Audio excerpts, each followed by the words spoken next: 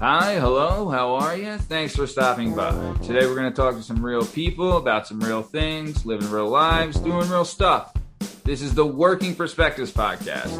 I'm Matt Lavelle, accompanied by the party man himself, Pants Party Party Boy Pete McCormick, and our guest today is the very special Vinny Ravioli, Vinny Travaline. Petey, how we doing, babe?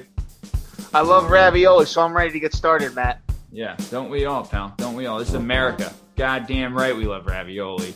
So you can find us on all podcast platforms and YouTube at Working Perspectives Podcast. You can follow us on Spotify at The Working Perspectives Podcast. You can join us on Instagram at Working Perspectives Podcast. And if you want to get in on all the fun, you can join us on the Twitter and the TikTok at Working P Pod. If you'd like to be a guest on the show, email us at workingperspectives@gmail.com. All right, let's get this thing started. Let's go. The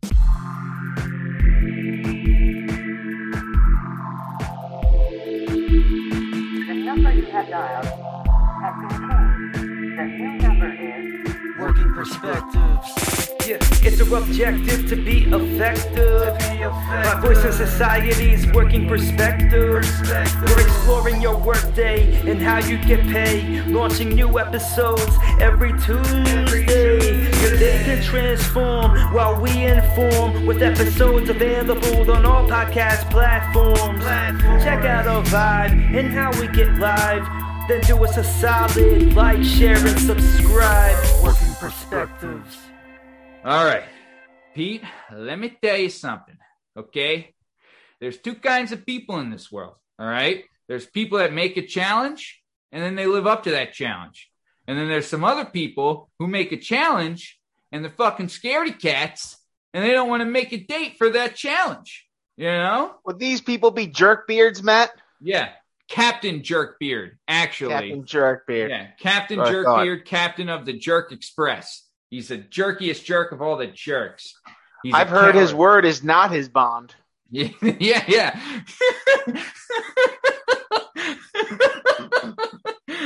You're goddamn right. He's no double P Peter Pan. That's right. You know what I'm saying? He's a real hook, that guy. He's a hooker, if anything. He's a fucking stunad who pirates. He's a pirate. That's for damn sure. And he's pirated on my show, and he said he stole the rights to my show. He's a thief and a pirate and a scumbag, and he's a scaredy cat, and he doesn't want to face me on the court, on the Mario Kart court, to figure out once and for all who has the rights to the show. And it's my show. So obviously I'll win because I'm the best. Matt, I have a quick quote from Jerkbeard right now. Meow, meow. Oh, it seems like he's a scaredy cat. That's a scaredy cat quote if I've ever heard one there, babe. Yeah, man. He's a total scaredy cat running for his life. He's hiding in the woods. No one can find him. No one's heard from him. And frankly, he's an insult. He's an insult to jerkbeards everywhere, and he's an insult to pirates in general. So, all right. But either way, enough about pansies who are too scared to make a date to lose the rights to the show that they stole from their brother. Matt, no big don't deal. forget, pansies actually stand up. So he's not even a pansy? Not even a pansy.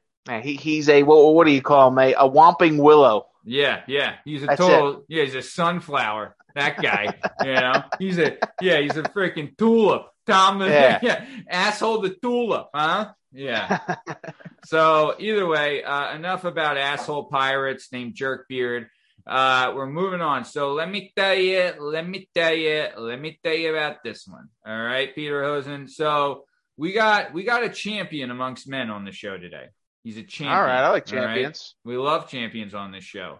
So there's a certain thing. Do you remember the show? I think it was Double Dare, maybe, where they had the physical challenge. Oh, hell yeah. Physical challenge, right? Physical challenge, baby. This guy, he's actually won a physical challenge, and it's a mental challenge, and it's really a life challenge. So okay. I've talked before about how I work at the bar called Graham's Pub, Land of the Free, Home of the Brave, right? Are they related to the Graham Cracker family, Matt? They are not, unfortunately. Okay. That's I think graham crackers were invented by someone from England, if I'm right. I believe they were invented, bullshit. I think they were invented during World War II as like that is a Catholic cracker if I've ever seen one, you son of a bitch. Is it really? I have no idea. Could be. Well, we'll find out. So but either way, so Graham's Pub, Land of the Free, Home of the Brave, is owned by this very nice family, right? And it's a great family. It's a big, huge family. Something nothing to do with crackers whatsoever. Nothing. No crackers, nowhere. Right? Absolutely not. Yeah. So want to straighten that out. Right. I mean, everyone's confused, right? You name a pub, Graham's Pub, you think it'd be after your favorite cracker. You know, it's That's not true. like we're going to Saltines every week, right? Yeah, when I go to Twinkie Hotel, I know exactly what I'm getting into. Yeah, you damn right you do. So either way, I worked there, and on Easter, I used to work there on Easter, right? And what the big family that owned Graham's did is on Easter, they would have their big family Easter dinner there. And let me tell you, I've been there, and these people are Italian, okay? So when they're Italian, they know a little something about the food and the makings of it and all that schmutz. Let me tell you. Yeah. It was, and it's, I showed up to work early on that day because, old Uncle Matty was hungry and I wasn't missing out on the goods. I went there particularly on this one day, right? And you have to imagine the amount of food, Pete. Like, you have to think, there's a pool table. They would cover the pool table. Pool table's completely filled with food. And there's like tiers of food, right? Oh, then yeah. There's a back bar completely filled with food. Right? There's another table that's just for the bread and like a salad, Just the bread table. Yeah, just the bread. Yeah, just the bread right. and one salad that no one ate table, right? Look, I judge restaurants based on the quality of their butter, so you better have a good butter spread to go with that bread. Yeah, you better believe it, pal. All right? It was pretty damn good. So, and then they'd have another table just for desserts. I'm not going to lie. Old Uncle Matty's got a sweet tooth. Love me some desserts. Love me some desserts. Oh, yeah. So either way, they have a specific part of all the food designated to one thing. They're P&S raviolis, right? P&S, yep. P and S. I'm saying everyone knows okay, and S. Yes. So these aren't angry raviolis. They're not like irrationally like going after you for things you did like a week ago. These are just normal raviolis. Yeah. They don't have all this like animosity stored up from you from 2 months ago when you didn't do something that you were asked to do and then you eventually did do, but you didn't think of them not asking you to do it and they had to ask you, and that's why they were mad that you Remember did. in 2016 when like you took the IOC, but I was feeling sick and I need the IOC? It's like, shut up, ravioli. That didn't happen. Yeah. Hey, ravioli, you thought you were only supposed to last for 5 days. It's been 2 weeks. You know what I mean? Like, get over it. Jeez. But either way, so P and S ravioli. I've had these raviolis, and the person who made them should be given all the awards that can be given, and they should basically, they're a hero. If anything, they're a hero. Oh yeah, absolutely. Hero amongst men. And these raviolis are delicious, but they're also jumbo and they're monstrous, right? So they did a thing in this family where they had a contest to see who could eat the most. And Pete, I believe when we were in high school. Didn't you win a chicken nugget eating contest? Was that you, or was it I came in second in a wing eating contest at Giuseppe's. I got to about 100. Somebody else got 115, but they were on performance enhancing drugs, Matt. Right. They smoked the drug cigarettes. Yeah. They were smoking those dirty cigarettes that gave them the advantage, and you were eating clean. Exactly. I was clean. And you got screwed. So. If anything, their title was stripped from them, so you did win, all right, because you're not a cheater, You hope so. You're not Peter the cheater, okay? I'll tell you that. No. So either way, our guy Vinny Ravioli here, he sits down, and it's in one sitting. You have to eat this in one sitting. You can't get up, you can't walk it off, you can't shake it out, you can't stretch it up. You're there, you're sitting there, one seating, right? He powered down 39 P&S raviolis. It's still a record. Bullshit. No way. It's true. not possible, man. It's 100% true. I witnessed it. I was there. Did he drain the raviolis of the cheese beforehand? It was just the shell, right? No. There was no sauce, though. No, not a lick of sauce in sight. No, there was sauce, and there was these raviolis extra stuffed, jumbo. Yeah. Extra. 39. I'm going to have to get into my Graham's Book of World Records and make sure that this is legit. It is. I verified it. And it was astonishing. I've seen a couple amazing things happen. I saw the birth of my child, I saw you beat that kid at Upper Perk when we won that match that we talked about on your episode. That's and we true. talked about That's several true. times again. That was a great moment. I saw the one time I guess this was probably like 500 times that I beat asshole in Mario Kart. So those were all great, great moments. They're shining star moments, and they're up there with Vinny eating 39 PNS raviolis. It was something astounding. It was a feat. It's a feat amongst men. It is. It's a feat. It is. It's like climbing Kilimanjaro. Fucking Vesuvius. And Matt, that is a feat, and I like that it's divisible by 3 too, because that's my favorite number. So that makes it even more impressive. He could have gone for 40 and showed off, and I would have been like, it doesn't even matter. But no, 3 and a 9, oh baby. Yeah, those are some sweet numbers. All day, baby. Dividing that by 3 lays from Sunday. Loving it. So you add another 3 in front of that, you get 69, Matt. That's the sex number. Whoa, Pete, who told you that? Maybe a nun. Did you hear from that priest again? Yeah. Maybe a babysitter. Maybe my wife. Who knows? Maybe it was YouTube Kids. Who knows where I found it out? Right. It's all over the place, that stuff. So either way, he's doing great. He's living the life. He's working a job that he loves. He just lost a ton of weight. He's looking great. Haven't seen him look better. I'm so happy to have him on the show and get to be able to talk to him. Before we bring him in, Vinny, I just wanted to ask, have you seen the movie Bohemian Rhapsody? And if yes, what'd you think of that piece of shit movie? I did not see it. It sounds like it was a piece of shit movie, but I did not see it. That was a hell of an introduction. I mean, hey, you lived up to it, brother. How you been, man? I'm trying. Any better, I'd be you. I mean, that's a hell of an intro. I'll take it. I'll take it. My old man used to say when someone asked like how he was doing, he said, "Any better, they'd have to lock me up." That's it. Any better, I'd be nervous. Any better, I'd be you. Yeah, dude, that's great. So how's things going, man? You good? No, I'm good. I'm thrilled to be on. I'm enthused. I'm excited. I'm kind of flattered about the introduction. There was a nice 10-minute introduction about the 39 ravioli. Hey. It is a true story. It did happen. It was one sitting. Yeah. Take a lot of pride in it. It was incredible. It was heavier days, but yeah, it was. I took them down. So. Still, we had talked about this on a previous episode, where like I feel like hereditarily you have to be built to accomplish certain things, right? Yeah. And you were built for 39 PNS. I believe it was Vince Lombardi put it best when he said, luck is when preparation meets opportunity.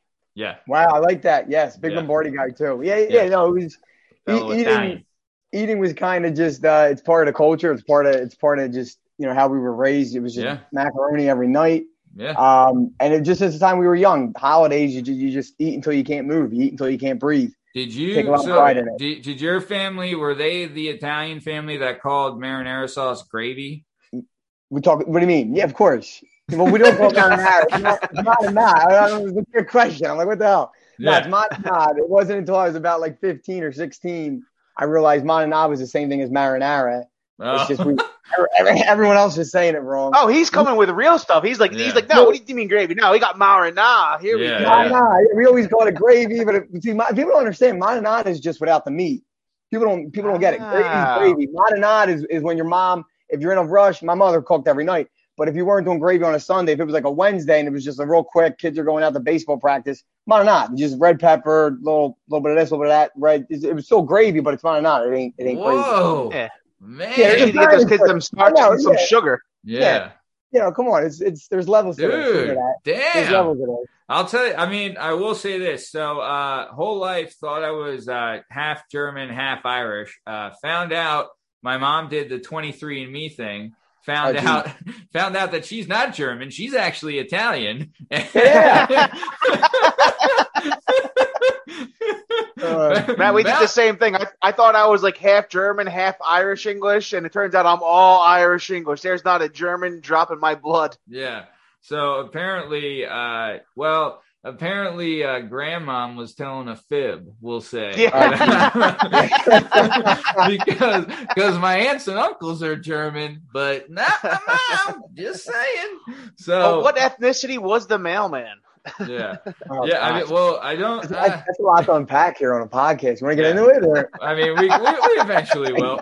My mom told me, she's like, I'm not going to listen to your show. You talk dirty. I'm not going to listen to your show. Yeah, I didn't want to drop any talk. Yeah, I didn't want to drop any F-bombs because I'm pretty certain my mother's going to listen to this. So it's all right. I'm going to try my best to keep it clean, but I'll tell you what, me and Pete have talked about this where we want to, like, we're hilarious however we talk, No doubt. But, it is tougher to keep it clean just because we're the guys. It's the guys here. We're talking about the guys. You're chopping it up. Oh, yeah. But it is tougher to be funny when you're keeping it clean. I will say that. But, hey, if your mom's listening to it, then, Matt Owen, we'll keep it clean. You know what I'm saying? Look, sometimes keeping it clean, then we get innuendos. You know what I mean? Like, that's where 69 came from. Someone made that funny, Yeah. It used to be just a number. Now it's a way of life. So but I will say this: when I worked at this restaurant for a long time, and Pete knows it, called Vinny T's. It was in Ardmore. It was like this Italian place, and all the time we would get Italian families would come in, and they would be like, "Look, well, we're gonna start with the galamad, then we're gonna get the manicotti, and then we're gonna get the mozzarella." And I'm like, "Hey, buddy, whoa, we're all speaking English here." Eventually, it's also Vinny T's with the biggest plates in the world. It's like, all right, you're going to be in a fucking coma by the time you're through the appetizers. It's like they speak a different language. Oh man, yeah, it was the best. But yeah, so nice. All right, so good, man, dude. I'm happy to have you on, and we've been texting all day. We've been buzzing for this episode. Can't wait to get into it. Definitely. Let's dive in. So I wanted to get started real quick with the new hot segment, Hitting the Streets. We're talking about memory lane. Where do these bizarre memories come from?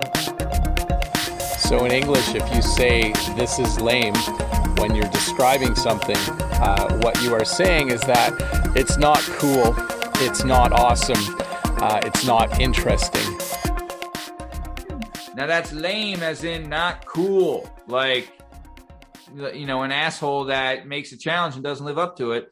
Not cool, right? Lame, Lame. So right now we're going to bring up a topic from the 90s. We're going to discuss it, and then we're going to vote and see if it's still totally radical tubular or if it's lame city. So Vincenzo, since you are the guest, it is tradition that you will bring up the first memory lane topic. So what do you got, buddy? I came up with a real good one. I think it's going to come full circle with the pod and everything that the podcast is about. I thought long and hard about it. Yeah. It is a television show. Now, it dipped into the early 2000s, but the heart of it was in the 90s. I believe it was like 93 to 04, but it was the spinoff of what some say is one of the greatest sitcoms ever in Cheers. It is Frasier. I know where he's going with. Frasier.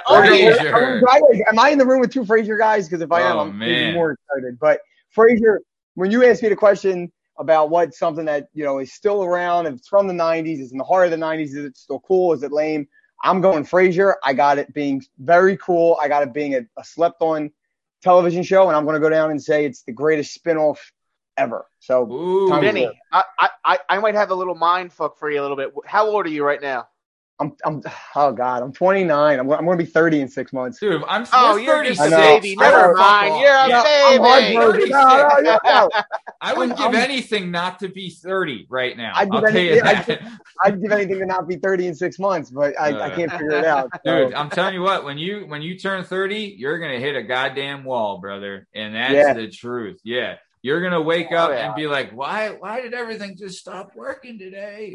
It's happening. Like the back hurts for just no reason. Hangovers are brutal. Hangovers. Yeah. They're a 3-day affair now. It's the worst. Yeah, it's a whole thing, So, Pete, what's the mind fuck? So me and Matt are getting close to 36, but in the first season of Frasier is 38. Oh, wow. Which made me realize, like, holy shit, like me and Matt are like, we're. Yeah, I really don't have my shit together. Like, no, we're really old. Yeah, Frasier had a blooming practice at this time, and we're just accomplished. He went into a radio show because his practice was, he got got bored of it. I guess you could say he was looking for something else. I will say this, and I'm happy that it happened because I think he's a phenomenal actor. But I think it's David Hyde Pierce was the brother. Oh yeah, right? that was Niles. Niles, he would steal the show. Great. Let the fans know we didn't. Go ahead. Sorry, I didn't cut you off. No, do your thing. We didn't prep this. This was a shot in the dark. I didn't know you guys were Frasier guys. This is awesome. I'm a good TV guy. Yeah. Yeah. Frasier's excellent. Slept on. People forget about it, unfortunately. Agreed. Well, and like you said, like that guy Niles might be the funniest character in TV history. His neuroticism, like it was like everyone likes Big Bang Theory, but he was so much better than the Big Bang Theory guy and the precursor. I forget the guy's name from Big Bang. I don't watch enough of it. Sheldon. That's it. I've seen the episodes. Yep, yeah. Niles was Sheldon before Sheldon existed. Me and my brothers, we always go over like top 5, like everything. We do it's just what we do. But top 5 TV characters, Niles is in there. Like he's got a spot for the rest of the time as a dude. Round it out. Who's your top 5? Round out your top 5. Hit us with the top 5. It's tough. I've done this. If are we doing just TV or movies too? Because movies kind of just sitcoms, pure sitcoms. If we're doing just sitcoms, Larry David. He's like my number 1 in Curb. It's just he's genius. Michael Scott's got to be in there. Yeah, I got Niles Crane, of course. Doug Heffernan. Shout out Doug Heffernan. He's going in there. All right, yeah, little King of Queens action. Yeah. And you know what? I'll round it off. This is tough. You're not putting Jerry in there? You're not putting Jerry? I'll go Robert Barone. I'm a huge Robert Barone guy. Robert Barone. All right. Love Robert Barone. Who's Robert Barone? Everybody loves Raymond. Raymond's brother. Yeah, dude. The big dopey, like he's the police officer. But what about George Costanza? Can't stand you. Seinfeld's great. I mean, I'm a more of a Curb guy. I'm not going to get into some of the older heads are going to kill me for saying like, Seinfeld's not. I'm with you, Vinny. It's better. Yeah. Curb is so. Don't get me wrong. I went back because I got like. My older brother, my older cousins, like all their boys, like they love Seinfeld. So I went back and I really tried to get into it, and it's phenomenal. It's genius. But I don't know. I feel like I missed the boat. I'm a little younger. I love The Office. I love Raymond. I love King of Queens. I'm rewatching Curb for the 3rd time. Curb is just. I feel like too. Like you have to think like let's say Seinfeld is like you're smoking pot, right? But when you get into Curb, you're shooting up the hard stuff. You know what I mean? I like there's no going back. Absolutely. When you're talking about like, episodes about like nothing, but also things you can relate to, Curb is just like you're ripping lines off a coffee table. And yeah. Look, George is a great character, but compared to Richard Lewis or Super Dave Osborne, it's tough to beat those two guys. Marty Bunkhauser. I mean, they're just.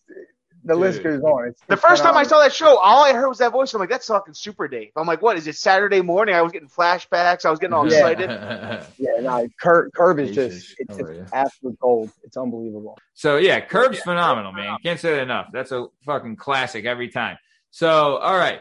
So we were talking about Frasier. So I'll tell you what, this too. Niles was great, but the dad too was. He had like. Dynamite drop. Did you guys ever watch the Drew Carey show at all?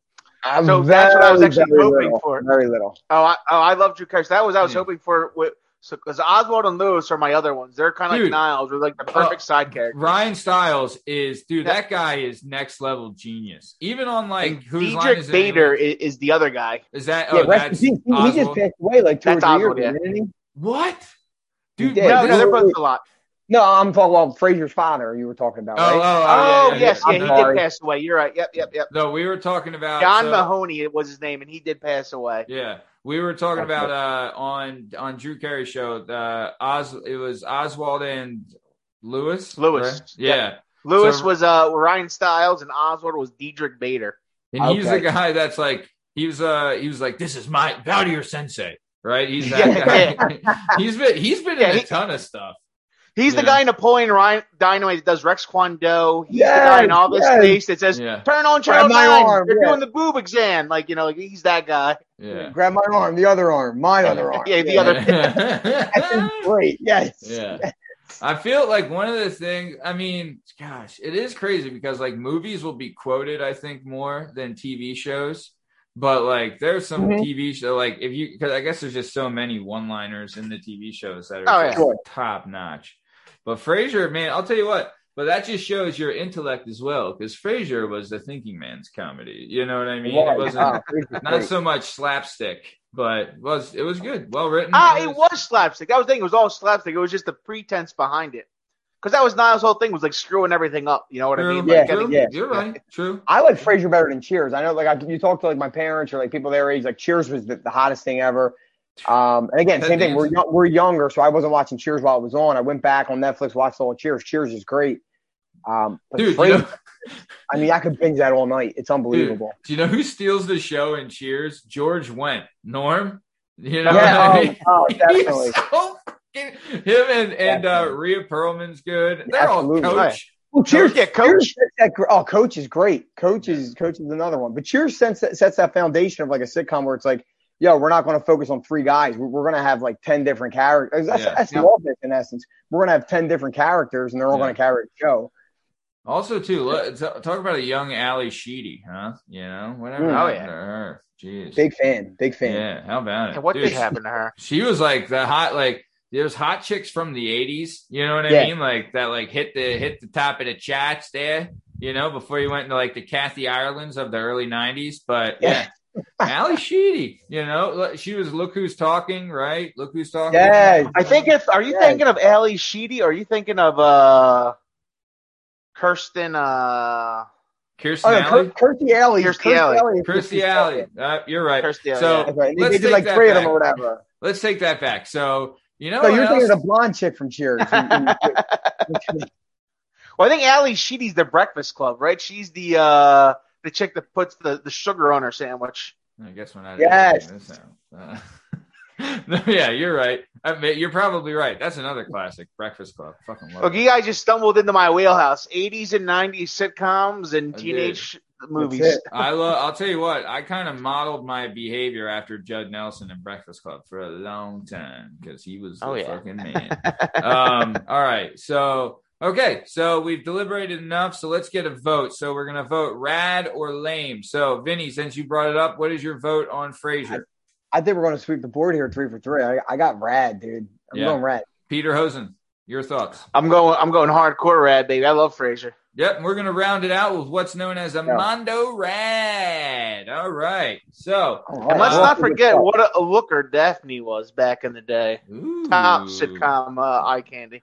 Dude, I'll tell you what. That's like, the sitcom eye candy thing. Like, if you look like the Kaylee Cuocos of nowadays, you know what I mean? Yeah. And obviously, Friends was like all eye candy. That was the. We can't bring this up without like talking about like Leah Remini from. Oh, Leah Remini.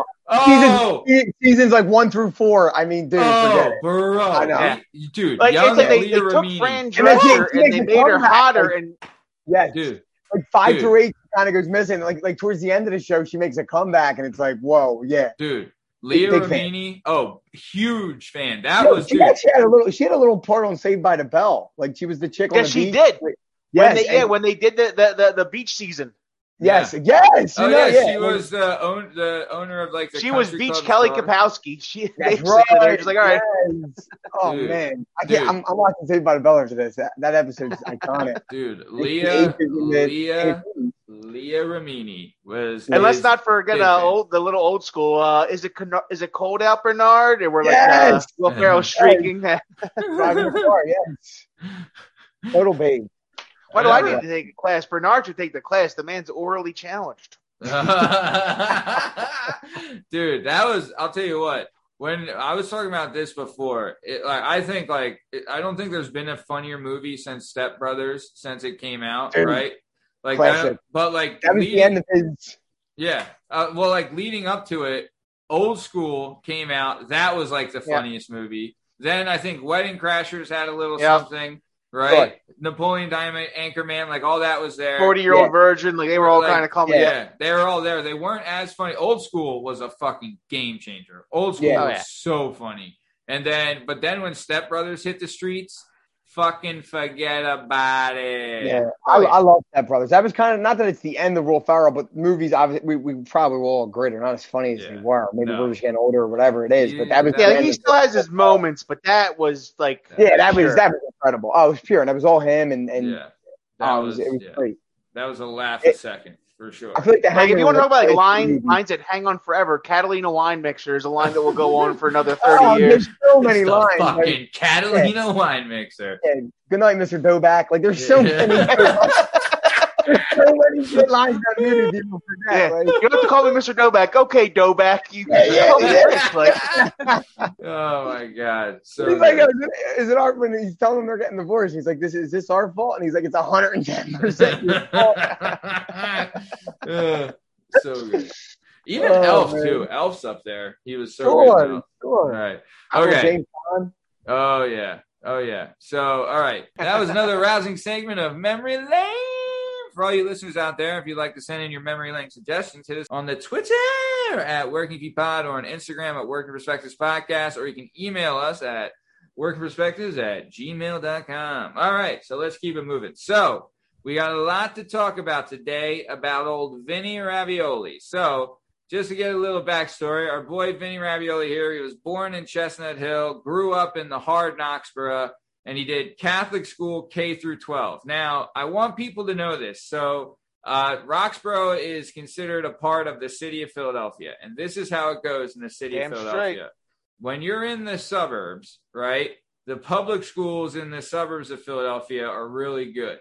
So the Catholic schools are kind of right? But when you're in the city of Philadelphia, the public schools are blech, and the Catholic schools are they're doable, right? So when someone goes to Catholic school in the city, they're not Catholic. Like they could be. There are some Catholics that went, but we got a few Catholics. Yeah, there's a few, but a lot of times they went there because the public school system is just such shit. Get these dirty Protestants every once in a while sneaking in. Yeah, how about it? Kick those bastards to the curb. Freaking Bushmills drinking sons of bitches. So, but Vinny here was one of those that he didn't want to go to the public schools in Philadelphia, and honestly, no one can blame him. Absolutely no one. So he went to the Catholic school. So, and we've talked about this on the show before. The PCL is the Philadelphia Catholic League, right? And that is a legit league. Like when you're a college scout, right, and a pro scout, every one of them checks out the PCL for talent just because it's so full of talent. So there's D1 talent. That's where Notre Dame does all their recruiting, is all the Catholic schools throughout the country. That's why they were such a powerhouse, was because the Catholic leagues were so good for such a long time. Yeah. Yes, So Vinny did like his grade school at like a normal grade school, but then he ended up going to high school at Roman, right? So at Roman, and I want to talk about this because this is something that's fascinating to me, is that I've never been to an all-boys school. And Roman is an all-boys school. Now, I've talked to a guy. He's friends with Asshole. I know him. His name's Mike McAteer. I don't even fucking want to mention his name on the show, but I guess I have to. But either way, that twat waffle was a teacher at Roman. And I asked him, like, what is it like teaching at all-boys school? And he said it was fucking awesome because it's all guys. So there's no drama. Like you're like flipping off kids and yelling "fuck you" and like all this stuff. Like just doing, he's like no matter how many kids you molest, they never turn you in. It's crazy. Like you just keep touching them and touching them. Yeah, no matter how many dingles you dangle, it doesn't matter. No one's ratting you out. But either way, so we might want to cut his name out, Matt. But no, his name is Michael Francis McAteer from New Britain, Pennsylvania. Okay, so either way. Vinny never touched the kid he didn't teach. Just remember that. Yeah, he was only touching the kids he was teaching. He called it teaching and touching. All right, the old touch and teach. So, Vinny, what was it like going to an all-boys Catholic school? Talk to me. I loved it. It sounds cliche, like, oh, they were the best 4 years of my life. But really, anyone listening that went to Roman, which majority of my friends and family that will be listening went there, they know it. It's special. I live in Roxborough, so I know Roman is a big thing. Like Roman's is the boys' school here. Yeah. Absolutely. That's where that's where majority of the people go. No one actually goes to Roxborough. So like Roman has, it's fed throughout Roxborough, South Philly, Northeast. They're like the big three. And then, you get like the Fishtown and Port Richmond kids. But majority of the kids are coming from. Oh, you guys get kids coming in from out that far away. Sure. Absolutely. I mean, look, if I had to do like a pie chart for you, Roxborough is a huge part of it. Yeah. Yep. Just because everyone from Roxborough is going, but it's a big South Philly presence, a big Northeast presence. And then you get a couple random spots. But Northeast, Fishtown, and Port Richmond still feed a lot of kids. Because I'm originally from the Northeast, and I know, and like that, like up there was like North Catholic Judge, and I know like Fishtown had their own schools, but I know North Catholic closed. But North Catholic, Judge, and Ryan were the big three. And then when I was there, was when like things were getting smaller. We saw a lot of Northeast kids coming to Roman. It's crazy because you meet all these kids from South Philly, Roman, and Roxford. We're all the same. We just have like maybe one thing different about each other. Yeah. And you all say gravy instead of mine. Yeah. There's a lot of similarities. But no, but Roman was the best 4 years of my life, and the all guy thing, that was always something that was like questioned, or if you don't know, you don't know. And I mean that there's people that never did it that don't understand. Like, how'd you look at girls, or you didn't want to be around girls? Like, dude, when you're in eighth grade, I'm in the city of 1.6 million people, I can find fucking girls. Yeah, we have to do it. We had our sister school, Hallahan, right down the street. Like, any day, like Tuesdays, anyone listening knows Roman, you get out early on a Tuesday, you would go down to Hallahan and wait for the girls to get out. And Wednesdays, all the cows down at Hallahan would get out early on a Wednesday. Did you just say all the cows down? Edit that out. That's fired here at the work podcast. Anyway, that chick was 100% pure pig. So let's get back to the raw. All the swines just headed out of Hallahan and they came on down. All the young ladies. We threw nickels at them, and they would show us their knickers. It was crazy. That's why they call them nickels. Actually, they would come down and wait for us. I mean, they would come down and wait. The carts that were outside of Roman, like the breakfast carts, usually dominated that day because all the girls would come around and wait for us to get out. Oh baby. That's how it was. So if you need to meet a girl or be with do what you may or whatever you can think of, you would do it after hours. And then during school, it was about the boys. It was about, I don't know, busting stones and shooting shit and having fun. I swear to God, it was the best 4 years. Dude, because I would like, there's no like catty bullshit, right?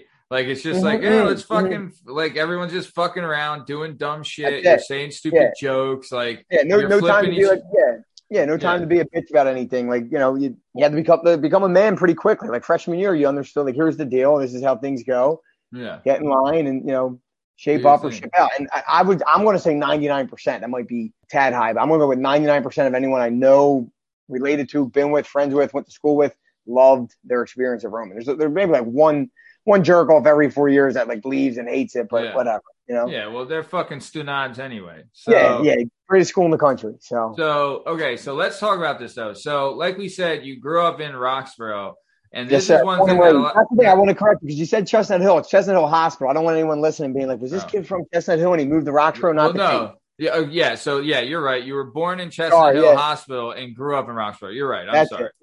So Roxborough to death of me. Yeah. So you're in Roxborough, right? And people don't know this, and I found this out when I lived in Roxborough. But baseball in Roxborough is massive. Like, everyone plays baseball. They have like this thing called the 21st Ward is where all the baseball fields are at. And then they have like another big field that's on Henry Avenue, right? Like it's a big, big deal. Then there's like pro baseball players that have come out of Roxborough and things like that and stuff. So a lot of people, like, it's a big thing. Like, the parents get involved, and I don't know if it's still the same, but it used to be like an honor to be like a little league coach, like absolutely. Yeah, they took a lot of pride in the baseball there. So you came up in that baseball program. And I remember when I was in Lansdale, like, we would have a lot of tournaments with the guys from Roxborough. Like, we would play you guys and stuff like that. And like, it was just like, you guys are just normal guys. You know what I mean? Like, but you could tell like you guys wanted to be and were most of the time like next level. You know what I mean? Like, you're always a good team. A lot of grit. I'll use the word grit. A lot of passion for baseball. And again, anyone listening who's going to be from Roxborough, not everyone was an all-star. Not everyone was a stud. Not everyone was a great baseball player. Actually, majority of us went to high school and found that either A, we couldn't play, B, we weren't good enough, C, we couldn't throw as hard as the other kid that was from wherever. Yeah. But it's something we started doing at a young age. And no matter who you were, even the kids that didn't like baseball and ended up quitting by the time they were 13, you played. And it was just, this neighborhood never really produced as many great basketball players or football players. It has them, but the nucleus, like the center of it all when it comes to sports is baseball. Like you hit the nail on the head when you said 21st Ward, John Boyce Field, Dega Louis, Pachella Field, where Dega Louis or Pachella, either way. Look, he's got the name. He can say it. He can say it. I can say it too because I found out that my mom's Italian. So I found out like 4 Look, we months go ago. to Dago Field, we hook up with some cows. You know, a normal Saturday night in the furrow. Yeah, the cows got done early. I got done practice. Yeah. Yeah. Yeah, but that's the thing. Baseball. Anyone listening knows this. That baseball is a huge part of Roxborough. 21st Ward is just the heart of it. You know, there were hundreds of kids up there every weeknight all throughout. You know, April to July. Good knowing that I live in Roxborough now. I plan on raising my kid in Roxborough, and I have no baseball talent whatsoever. So my kid's just going to get destroyed whenever I have. Just bring them to go play. That's what it's all about. And it sounds so cliche, like really, because today, like everyone's hurting for numbers. I coached CYO football for a couple years. Okay. So that, you know, same idea. I'm friendly with and related to different people that are involved with the baseball organizations in the neighborhood still. And there's not as many kids in the neighborhood. Parents aren't having as many kids. Kids aren't playing as much as we were 10, 15, 20 years ago. That's America. That is America. I know, and it's sad. But that's the thing. We want this league to be stronger than it ever was. Unfortunately, like Matt, I said this to you when I was growing up. Like, again, there was the Giants, the Indians, the Orioles, and every team had like two colors. There was like the red Orioles and the white Orioles, and the black Giants and the orange Giants. Now they're pulling teeth and struggling to get 4 teams up there, which is kind of heartbreaking. But hopefully it only gets better. I mean, I'll tell you this, and I think we talked about it when we did the pre-show, is that when we were coming up, I mean, I guess everyone's influenced by different things. Like when we were coming up, how many good baseball movies were there that, like, you know, even if you didn't like baseball, you'd watch this movie and you're like, oh, I want to fucking play baseball now. Yeah, no doubt. You know? Yeah. Boxing's the same way. You know what I mean? It's in America's DNA. It's America. It's in America's history. Like, it's just something about it. It's even if that's the beautiful thing about baseball, because like even if you sucked, you played. Like everyone knows, like even by age 10, if you sucked at hoops or if you weren't big enough to play football or weren't tough enough, like you knew it at August before the season started, you weren't playing. Baseball, you could have been, you know, you couldn't even tie your shoes. You were on the field somehow and you were playing that summer. And that's I think that's one of the most beautiful things about it. I agree. And it is a thinking man's game.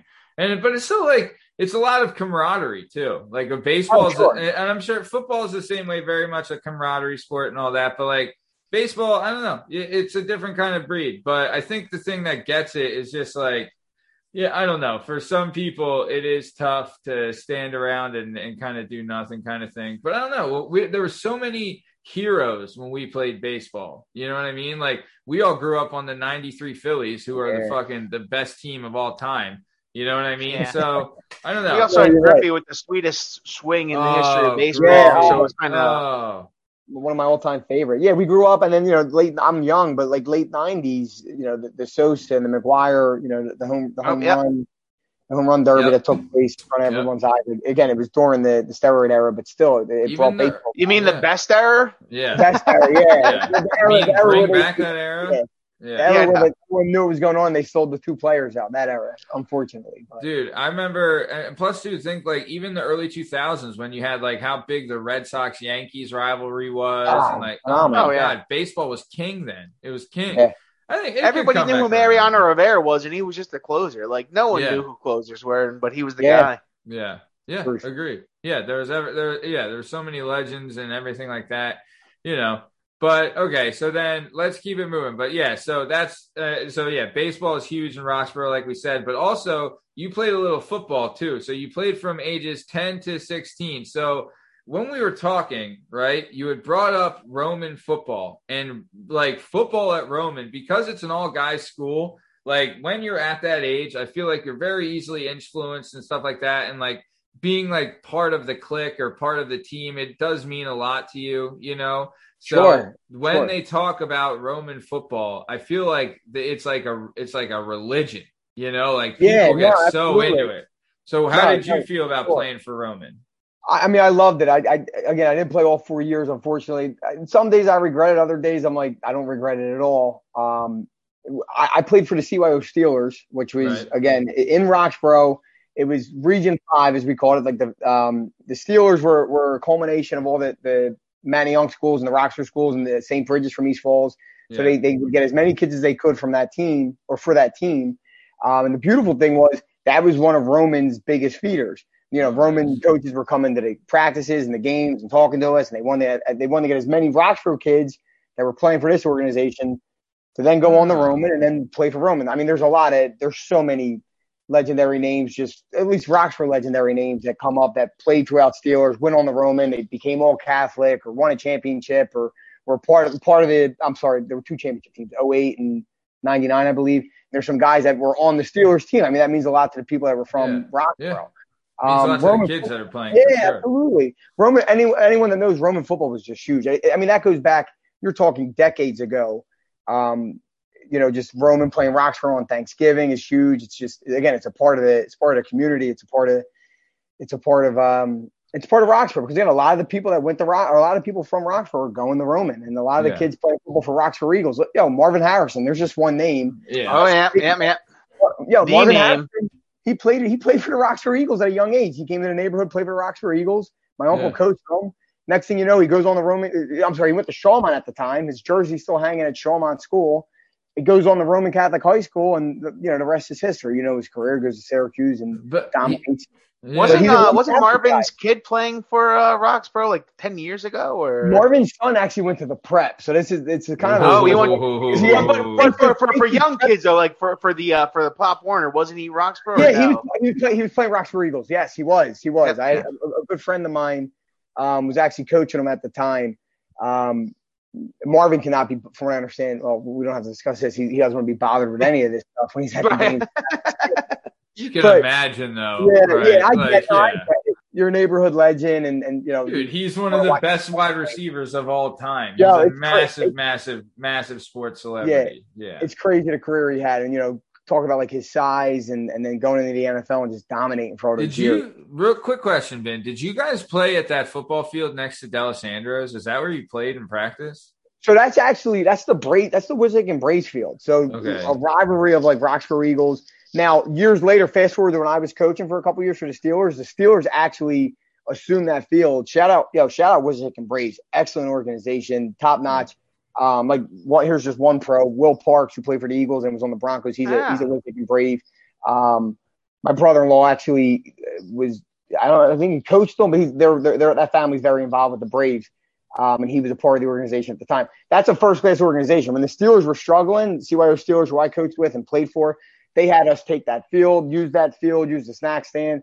Hell of an organization. They've had some mean players come up through that organization and go on to go play some high school ball at the prep or Roman. Yeah.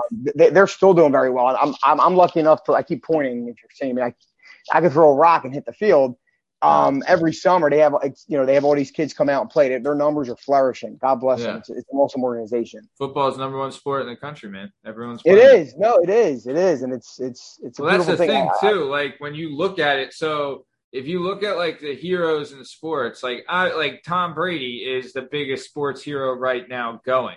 Right. Yeah, football's king. It's not even a question. But then if you look at basketball, LeBron and Steph Curry and all those guys, like they're just as big as heroes. But then when you look at baseball, like who's the hero in baseball right now? Well, it's crazy. It's Mike Trout. They just don't market him. Yeah, it's Mike Trout. Yeah.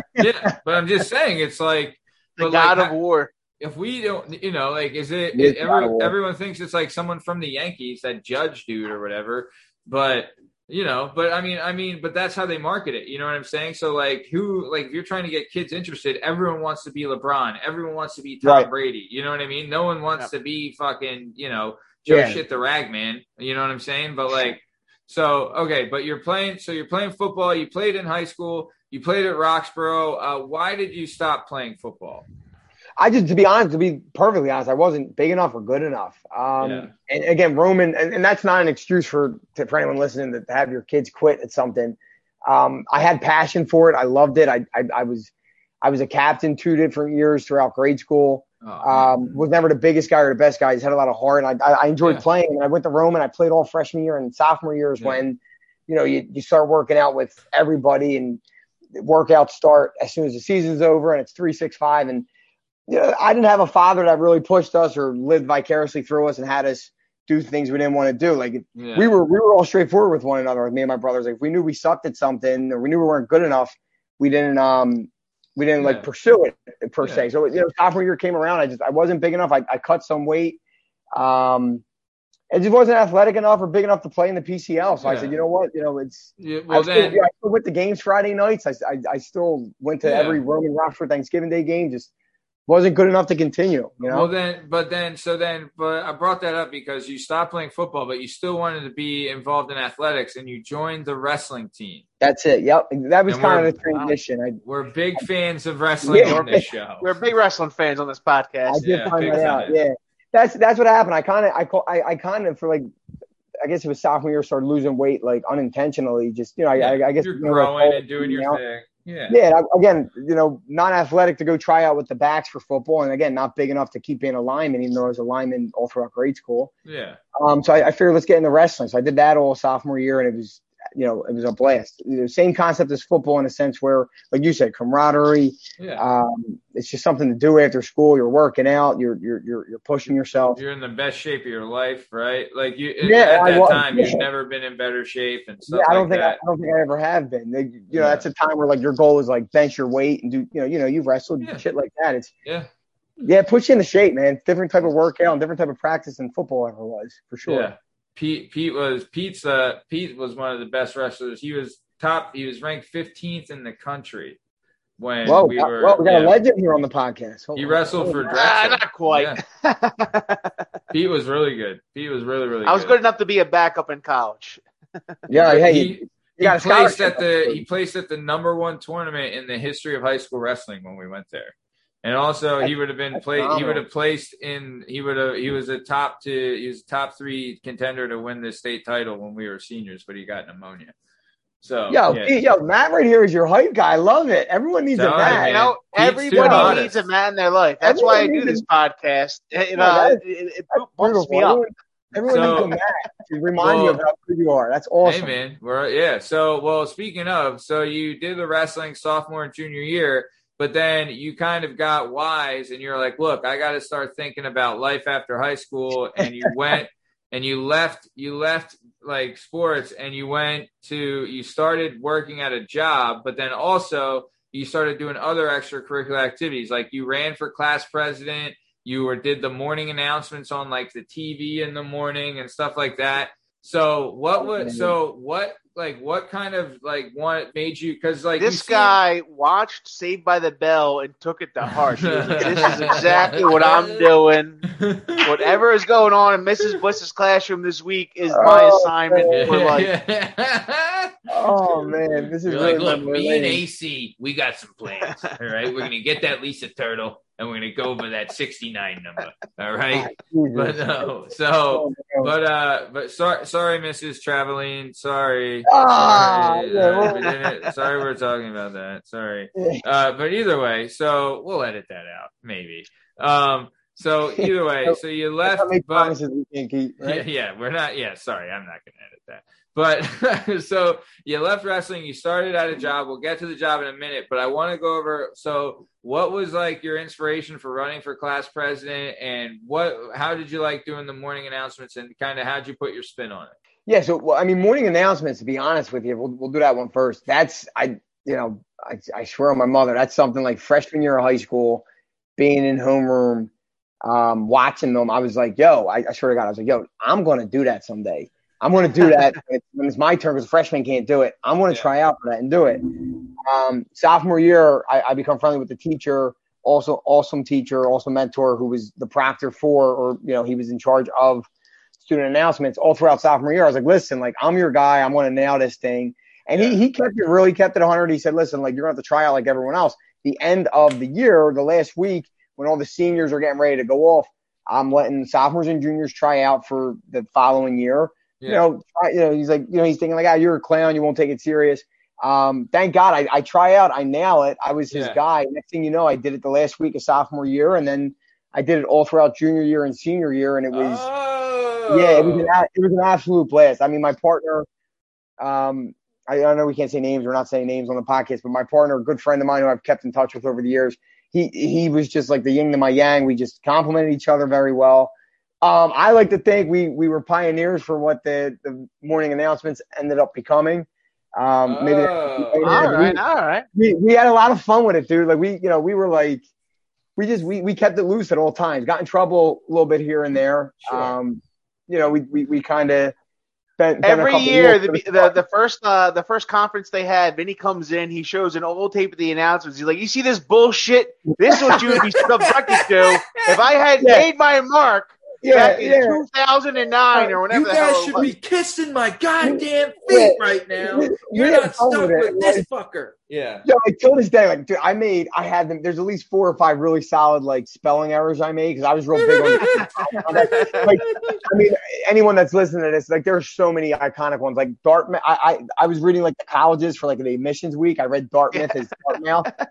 So, like, there's a lot of different like misreadings, and it just made it funnier. Like, yeah. But what he's really known for is full penetration Thursdays. They're like, "Whoa, we can do this in a school setting." Like, we're bringing the cows over from Hallahan's. We're going full penetration on Thursday. Yeah. Shout out John W. Hallahan, man.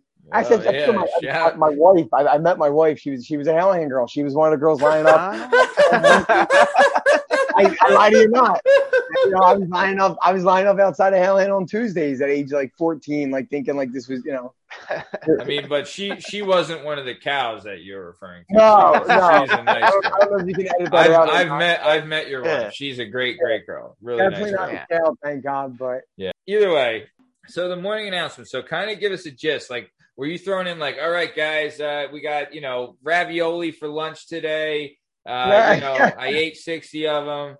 Then, Mr. Parker, he's got his stupid thing, so watch out for that. Anyone going to Dart? We couldn't go too much off the course just because, like, at one point, like, the principal was coming up, like, once or twice a week, like, ready to pull the plug on what we were doing. We had fun with it. I remember, I think it was, like, the Eagles-Cardinals. Thanksgiving Day game? So that would have been that season. It was Eagles-Cardinals playoffs. Very good memory. Eagles-Cardinals playoff. Is it when the Eagles lost to the Cardinals in the NFC Championship? It sure is. So the Eagles, that year, the Eagles did play the Cardinals on Thanksgiving, and I was there. And the Eagles had lost to they had the tie in Cincinnati. They had lost to the Ravens. They were total shit dicks, right? Yes. All the Cardinals needed to do was win one more game to clinch the division on Thanksgiving, right? Yes. And then what happens? Fucking Westbrook goes off. We fucking smoke them. It was the best. Like, we were there. We were going nuts at the game. Then they rode that momentum to the 44-6 win over Dallas, the Silver Linings Playbook game, right? Yeah. And then went to the playoffs, and it was fucking magical. And the do it for Dawkins never came true, but that was a hell of a run. That was hell of a memory. I'm a diehard, season ticket holder my whole life, diehard Eagles fan. They actually, when I rank teams, the 08 team's actually like my second or third favorite team ever. What a great dude. Right. Dawkins legit put them on his back. Yeah, like they started out this season, like they beat St. Louis, they beat Pittsburgh at home. Well, the other thing too is, wasn't their defense was bad for like half the year, and then the second half they buttoned it up. Dude, they just completely buttoned it up. Trent Cole started playing out of his mind. Dawkins played out of his mind. Obviously. Deshaun Jackson was like his rookie year. It was his rookie year. That would have been Macklin's rookie year too, and Yeah, Macklin, I think Macklin, they were the year later, the 09 year. But yeah, that 08 team, that 08 team was still loaded in some ways. Like, don't forget, that 08 year, they had Kevin Cobb make an appearance. They sat McNabb. They were talking about firing Andy Reid. Dude, next thing you know, like, Brian Dawkins starts growing out a beard, and they rip off like 5 games straight when they're 5-5-1 or whatever it is. Yeah. And they roll into the playoffs. They spank Minnesota. They don't let New York score a touchdown. And the best. So this is a great story. All right.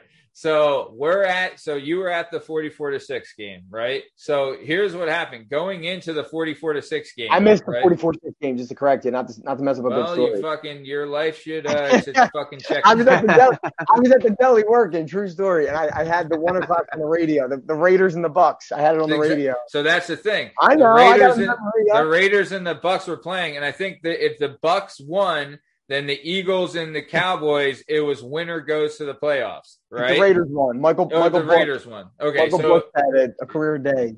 So the Raiders. So this was before you could watch it on your phone. So what we had done, like they showed it on the Jumbotron at the stadium. They were showing the Raiders-Bucks game.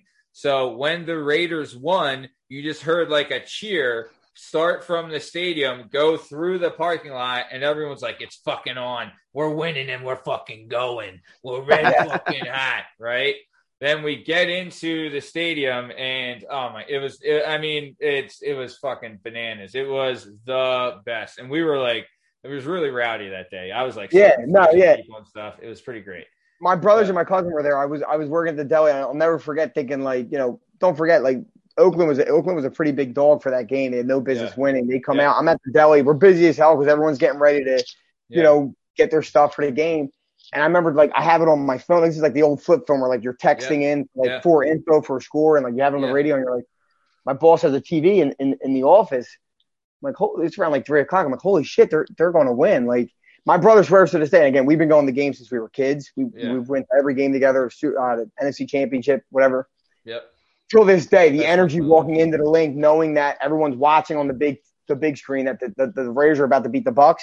Like, Dallas never even stood a chance. That game was over. That game was over before it started. Chance. Not even close. It was, they beat them. Then I forget who did they play in the first round. They beat Minnesota. I thought Minnesota was the second round. No, they beat Minnesota in the wild card round. Tavares Jackson got like his back slammed by Clemens. Remember that? Did they beat the Giants? No. And in the second round, they beat the Giants. So get this: the Giants actually had a bye. It was a year after they won the Super Bowl. The Giants team was actually pretty good. Yeah. Ray Dininger, if you're a big Ray Diddy fan, he came out and he like guaranteed a victory. I put all my money on the friggin' Birds. I'm at my grandmother's watching this. They don't let up a touchdown. The defense just played lights out. They were lights out. The offense came out a little. You had like a young Brent Tom Selleck fucking making his way. Oh yeah, baby. They had some players. Was it the first year of Romo? Was this like how many years had Romo been in? No, because the year before he had the botched extra point against Seattle. You remember when he's like sitting on the field, like holding his face? Yeah. That was the best. But this is like we were making a tradition to end his season. Like we were just like, we're just going to end your season every year. Dude, well, that's the thing. It was like his coming out party. Like everyone's like, Romo's the best quarterback in the fucking league now. All that fucking happy horse shit, which is bullshit. But Romo had his year. Yeah, then we went on to Arizona. That was the thing about the student news. That Friday, I gave out like a guaranteed lock on TV, looked the whole school in the eye. I said the Birds are going to, they're going to cover. Don't forget, the Birds went up 32-29 when Deshaun, I believe it was 32-29 or 31-29 when Deshaun Jackson catches that bobble into the end zone. Yep. Cardinals are on the field for 7 minutes, and the Cardinals still had Anquan Bolden and Larry Fitzgerald. Fitzgerald won that game. That was Fitzgerald. Kurt Warner almost fumbled. I think it was Kurt Warner and Hightower. They almost fumbled a ball and gave us the ball back. And hell of a game. Yeah, and then the Steelers ended up beating Arizona. It was about to be, dude. So that's another thing. There's been a few times where we've almost had an all Pennsylvania Super Bowl. So in 05, when we went in 05, right? When we lost to New England in 05, right? It was 05-06. When we lost to it was 05-06. 04-05. But when we went to New England, had beaten Pittsburgh to go into the Super Bowl, right? And had Pittsburgh beat the Patriots, and we would have played them. But then going into 08-09, right? Had we beat the Cardinals, we would have played Pittsburgh in the Super Bowl. Yeah. Crazy. But yeah, so that's how it fucking goes. So either way, let's move it on a little bit here. We kind of went off on a tangent. All right, fans, time for a break in the action to bring you back one of our new segments. This is Give It a Shot with our good friend Bob Quinn. If you're sick of wasting time surfing on streaming services, finding nothing, and then going to another streaming service and doing the same damn thing, then you need to start giving shit a shot. On this new segment, Give It a Shot with Bob Quinn, Bob will give us some suggestions on what to watch so you stop wasting time surfing and start enjoying those subscriptions that you're stealing. Bob, give us a shot. I'm coming at you today with this new one from 2008, Leatherheads, on Amazon Prime. I'm talking nostalgic football movie, George Clooney, John Krasinski, Renee Zellweger, a runtime of about 1 hour, 54 minutes. What I'm telling you is give it a shot. All right, that was Give It a Shot with our good friend Bob Quinn. Now, back to the show. All right, so now we're going to start on your job. So job number one, we started here, and we'll start and we'll rebound back to this. So you're in high school at the time, and then you would still work here even after you left high school and would go to community college and things like that. And we're going to say the name of the place because we want to shout it out because it's the best damn place going. I know good delis. I'm from Lansdale, Pennsylvania, land of the free, home of the brave. We're one of the best delis ever. Giuliano's Deli used to be. And now I've been to TNF Farmers Market, a.k.a. the deli, a.k.a. home of the brave, a.k.a. the best. This place I live in Roxborough, Matt. I've never been there, but now it's on my list. I gotta go. I know. I know. I'm gonna get. I've been here for 2 years. I just thought it was like to get a place to get vegetables. I didn't realize it was a whole deli going on. Yeah, man. You gotta check us out. Where are you living at, Pete? I'm on Jamestown Street, in between Manayunk and Terrace. I'm right up the street from you. I'm on the other end of Jamestown. You guys are legit like 3 blocks away from each other right now. Yeah, I knew I felt some electric. I felt some electric going on. So yeah. So okay, but TNF. So I want to talk about this place, but Vin, I want you to talk about it because this is really your home away from home, and honestly, and we've talked about it on this show. And there's a question that we would ask people on this show is that, you know, if you could pick any job that you've ever had, that could be your job forever, and like you would be able to make enough money to support whatever you wanted, and you could pick whatever job you wanted, you would pick TNF. Am I right? Yeah, you nailed it, brother. I mean, I'm doing it. I'm living the dream. I feel like I haven't worked in 3 years since awesome. I've been back. And I know it's so friggin' cliche to say shit like that. Like, oh, you never. If you're happy, you never work a day in your life. But I've been on the other side of the fence. I've been miserable. I've been doing something I didn't enjoy or something my heart wasn't into. And again, you said home away from home. It really is a second home. It's where my heart's at. It's just where, you know, I'm born and raised in the neighborhood. Roxborough's always, anyone who knows me, it's just a huge part of who I am. Yeah. I'm a homer with everything I do. Finding this job at age 15, 16, because my cousin worked there at the time, and then just turning it into something that I was doing all throughout high school, college, and then leaving and then feeling empty and missing it and then going back to it. It just kind of, you know, it filled that void after college, and I went out and had a couple other jobs. It filled that void of, I guess you could say happiness or I guess the word I'm looking for is feeling content or feeling purposeful. And yeah, as weird as it sounds, you know, just slicing cold cuts and being in the heart of the neighborhood and being a part of a staple of the neighborhood is pretty, it's pretty real. And it's something I enjoy doing. And like I said, I wake up, I do it, I go to bed, I don't look at it as work. I get to shoot the shit with close friends and people that come in, family members and people I consider family I get to work with. Yeah. It's pretty awesome. No doubt. That is the best, man. And that's all you can really ask for. Like, you're working at it, and don't get it wrong. Like, it's not like you're there like standing around with your thumb in your ass. Like, you're actually, like, it is work. Like, I've seen you guys in there. It's so busy sometimes it would make your fucking head spin. But you guys are still, like, giving out quality shit even when it's busy. So, but you're there, man, and it is awesome because it is like an old school place. Everybody that goes in knows everybody and says hi, and, like, you talk, and like whenever we come in to get food, we're always talking and like hanging out and stuff. And then the food that's there, Madone, I'm telling you, top notch, man, can't beat it. The hoagie, I find myself to be somewhat of a hoagie snob, and I know a good hoagie when I smell one. And this place is the best, and they got, you know, whatever you want there, it's pretty damn good. But Pete, you're a man. And you're a man that had a family that owned a deli in the Northeast. Your dad owned a deli there for what, like 30 years?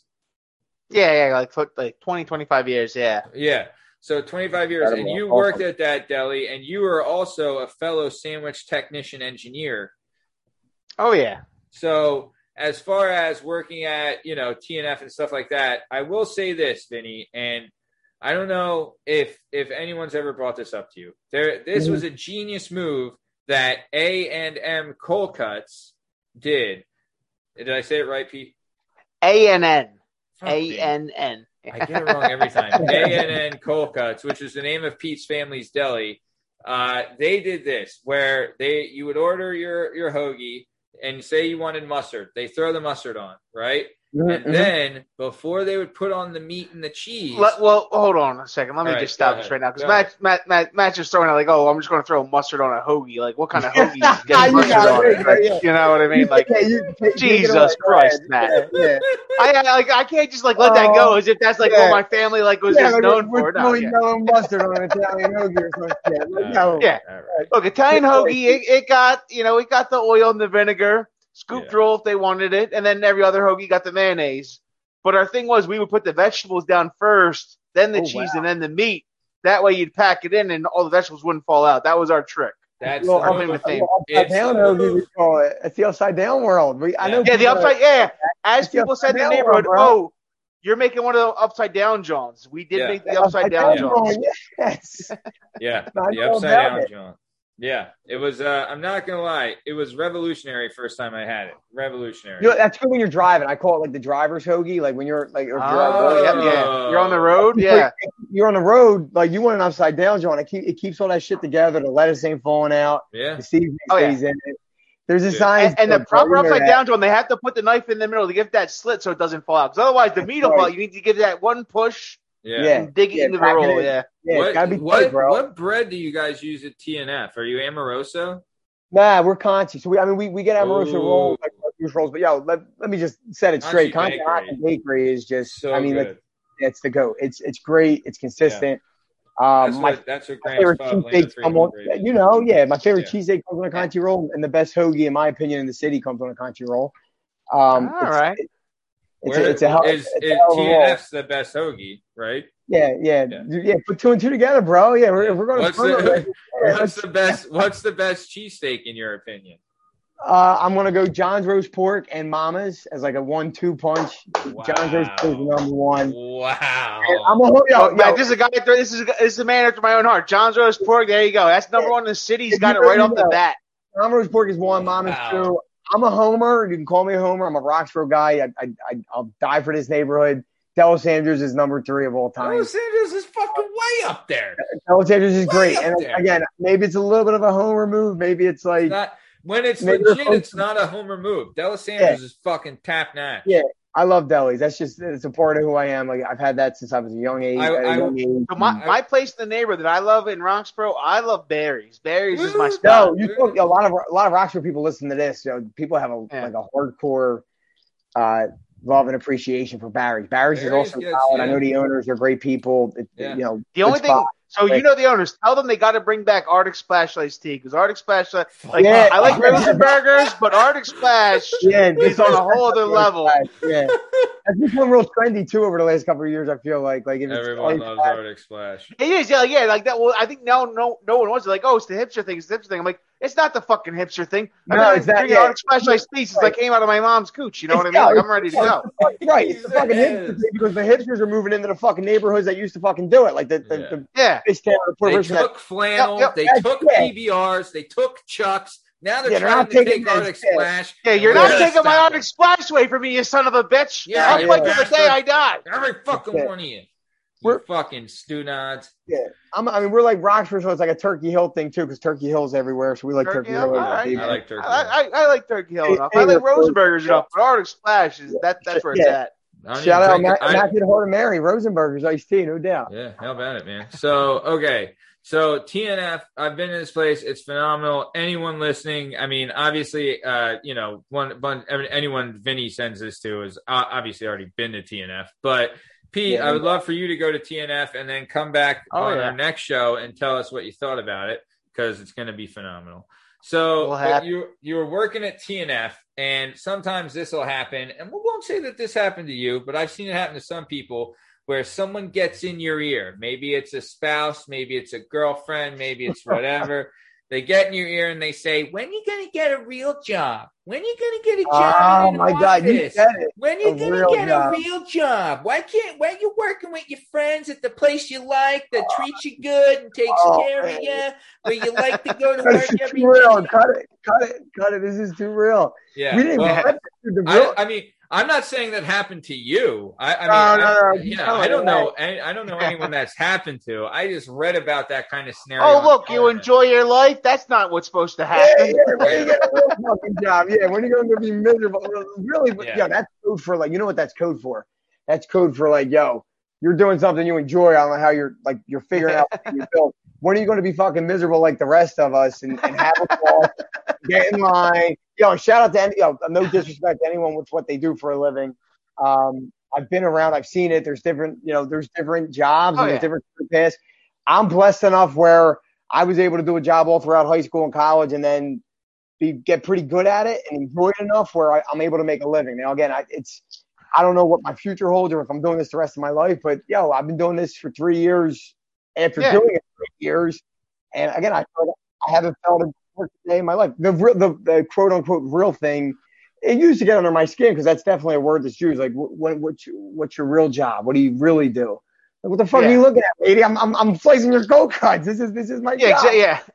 My bills are fucking paid and I'm happy. What do you expect in this life? I worked a miserable job. I had a job out of college. I was pretty decent at like working in the real estate field, and it wasn't bad. It was actually pretty fun. It was loose. And I parlayed that into like a sales role because I thought I'd be pretty good at sales, or at least I was told so by a lot of people that have bent over backwards and have helped me in various ways, being a mentor or guiding me as to what type of field I should go to. I'm very blessed and lucky to have so many friends. But once I got into a sales role in terms of recruiting is what I was doing, I did that for a year and I burned out. I remember driving home from work after sitting in friggin' traffic, after leaving your crib at 7 a.m. and not getting home till close to 7 p.m. and checking the work cell phone.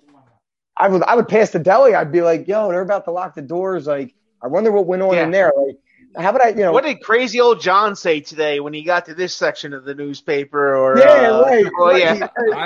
I work with John, but go ahead.